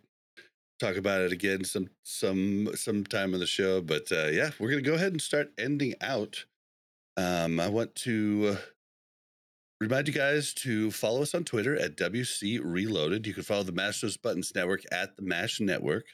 We want your emails. You can send those to wcrpodcast@gmail.com. If you'd like to join the Discord, get your questions in there, maybe get some, just, maybe talk to any of us about, something on this show. That's discord.me/Warcraft Reloaded. And yeah, how can you help the podcast? Ratings and reviews would be great. We're getting like reviews like constantly, but it's just dried up like something fierce, which is just weird to me. But like, yeah, like iTunes reviews, Spotify stars, those are still coming in. iTunes stars work too. You don't have to leave a review on Apple Podcasts. But those all help. Comments on the YouTube, liking, subscribing, hitting the bell, like that helps us grow there. The YouTube's been pretty healthy as of late, which is pretty good. You guys are about 10% of our audience now, so just keep that growing and let's keep growing on YouTube because it seems to be a completely different audience. And then, yeah, that's how you help us out. If you want to do Patreon or anything, it's, patreon.com/Warcraft Reloaded. You go to warcraftreloaded.com, you can find all of our stuff there, all of our social links, everything you need to know to help support us. But yeah, that's how you can help us out. All right, go. Where can we find you? I'm going to try to make this the longest one I've done yet. I'm plugging everything here. So we got youtube.com/@ClassicGho. That's ClassicGho. On kick.com/ClassicGho, same spelling. In game on Mancrick on NA at ClassicGho or Go Time or Go Gadget. And then on EU now on Mograine, ClassicGho. And then you can also find me Wednesday nights at 6 p.m. Eastern on Scotty J's YouTube or Kick channel. I'm sure everybody knows his YouTubes and Kicks at this point, but we have a little show, podcast, if you will, called Cubicle Chat. And every Wednesday. It's a short 1 hour podcast. Really short, really digestible. Everything's quick and concise. Everything's jam packed into a nice little 1 hour, 60-minute in and out 5-hour tour. Nice short 5-hour tour. Short, concise, sober podcast. I love it. that Scotty was like, yeah, we're gonna do a short podcast. We're gonna do this. And I just thought to myself, oh, you're so cute. You're so new to podcasting. This is yeah. Well, and the problem is he was able to keep his stuff shorter when he was doing Dalaran Sewers, because he always did it at a normal hour of his night. So he did it. It was during our daytime. I think when I first guested on it, it was 11 a.m. for me. So it would have been 5 p.m. for him. But he now does cubicle chat, and it starts at like midnight his time. And yeah, the sauce goes over, and he's having too much fun. He just doesn't want to end it, and so it just keeps going. Yeah, I feel bad for the guests waiting in the waiting room because I'm like, Dude, yo. I wish I would have just waited. Although I did enjoy watching, and like I knew Table could see me, but no one on the internet could. So I kept making faces and trying to like mess with Table while he was on. But yeah, I saw you did the shirt thing at one point. I was like, oh, nice. Yep. The shirt thing. Yeah, the newscaster on my shirt says, "This just in, you're an idiot." Yeah. I love wearing that shirt in public because people look at me like, "How dare you?" I'm like, I'm not talking to you. It's just a funny shirt. Chill out. But yeah, it's a fun podcast. You guys should definitely check out. Support it so that Scotty J keeps it going. Yeah, And because subsidize his gin bill. it's 80% Scotty. I give myself 20%. Well, I mean, Scotty edits go out most of the time Yeah. for the final product, you know. But he edited one thing out of the intro from the last episode that I really wanted in there. So like at the very end of that intro, I don't know if both of you guys saw the whole thing, but I did. I was standing next to a road and I was like, hey, I'm on like I don't want to get lost, you know, I'm on a trail, whatever. I was like, I'm way out in the wilderness, and for the last second, you can start to see a car enter the frame. And then I had like an additional line, like when the car was like driving by. So like I'm stood there, like holding my Nintendo DS and my phone, recording myself, like while this car is driving by, looking like an idiot. And I was like, oh no, that's just the sound of nature, like pretending like. And he edited it out. I was like, dude, I set you up. I'm so mad. That's yeah. They do. Yeah, for anybody curious, they do like intro videos that are like IRL stuff that are really good. Like Scotty's been messing around with his drone to do different footage for it. Like it's a pretty cool thing. So yeah, He goes always hiking when he does his one. Yeah, I might record some tomorrow. I'll be out True there. druid out in nature. hiking. I'd love to see it. Yeah. Yep. I should send you guys some. Like, let me know if you ever want me to just send you a video, because those first things are hilarious. So I might. I would need love to work on that cameo, with you. Yeah. I'll get a cameo from you for sure. Little skits. All right, was that all the places? You can find me on Facebook. No. OnlyFans and yep, Trello and Thread. No. all right, Table, where can we find you? You can find me on YouTube at youtube.com/@TableSlam, all one word. On Twitch at twitch.tv/table_slam. And on Kick at kick.com/TableSlam, all one word. That pesky underscore still haunting me on Twitch there. And in game on Mankrick, TableSlam is my main. Table Bad is my alt. Shout out to the person who called me Table Bad that time that Bob was on Sart's podcast, and Bob was announcing that I was going to be on the next episode of Warcraft Reloaded, and that one guy in chat was like, Table Bad. So I named a character after it naturally. And of course, I'll be working on my Death Knight a lot too. So if you're on Mankrick and want to get a hold of me and I'm on my Death Knight, he's Table Clam. Nice, for the clam Shout out to the weaving. clam I weaving. love Yeah, it. yeah. I love it. Nice. And you can find me on Twitter at blazin_Bob. That's BLAZZIN_BOB. You can find me on Twitch and this show live on twitch.tv/BlazeandBob. You can find me on kick.com and this show live at BlazeandBob. And yeah, you can find everything else you need to know on warcraftreloaded.com. We out. Bye. Adios.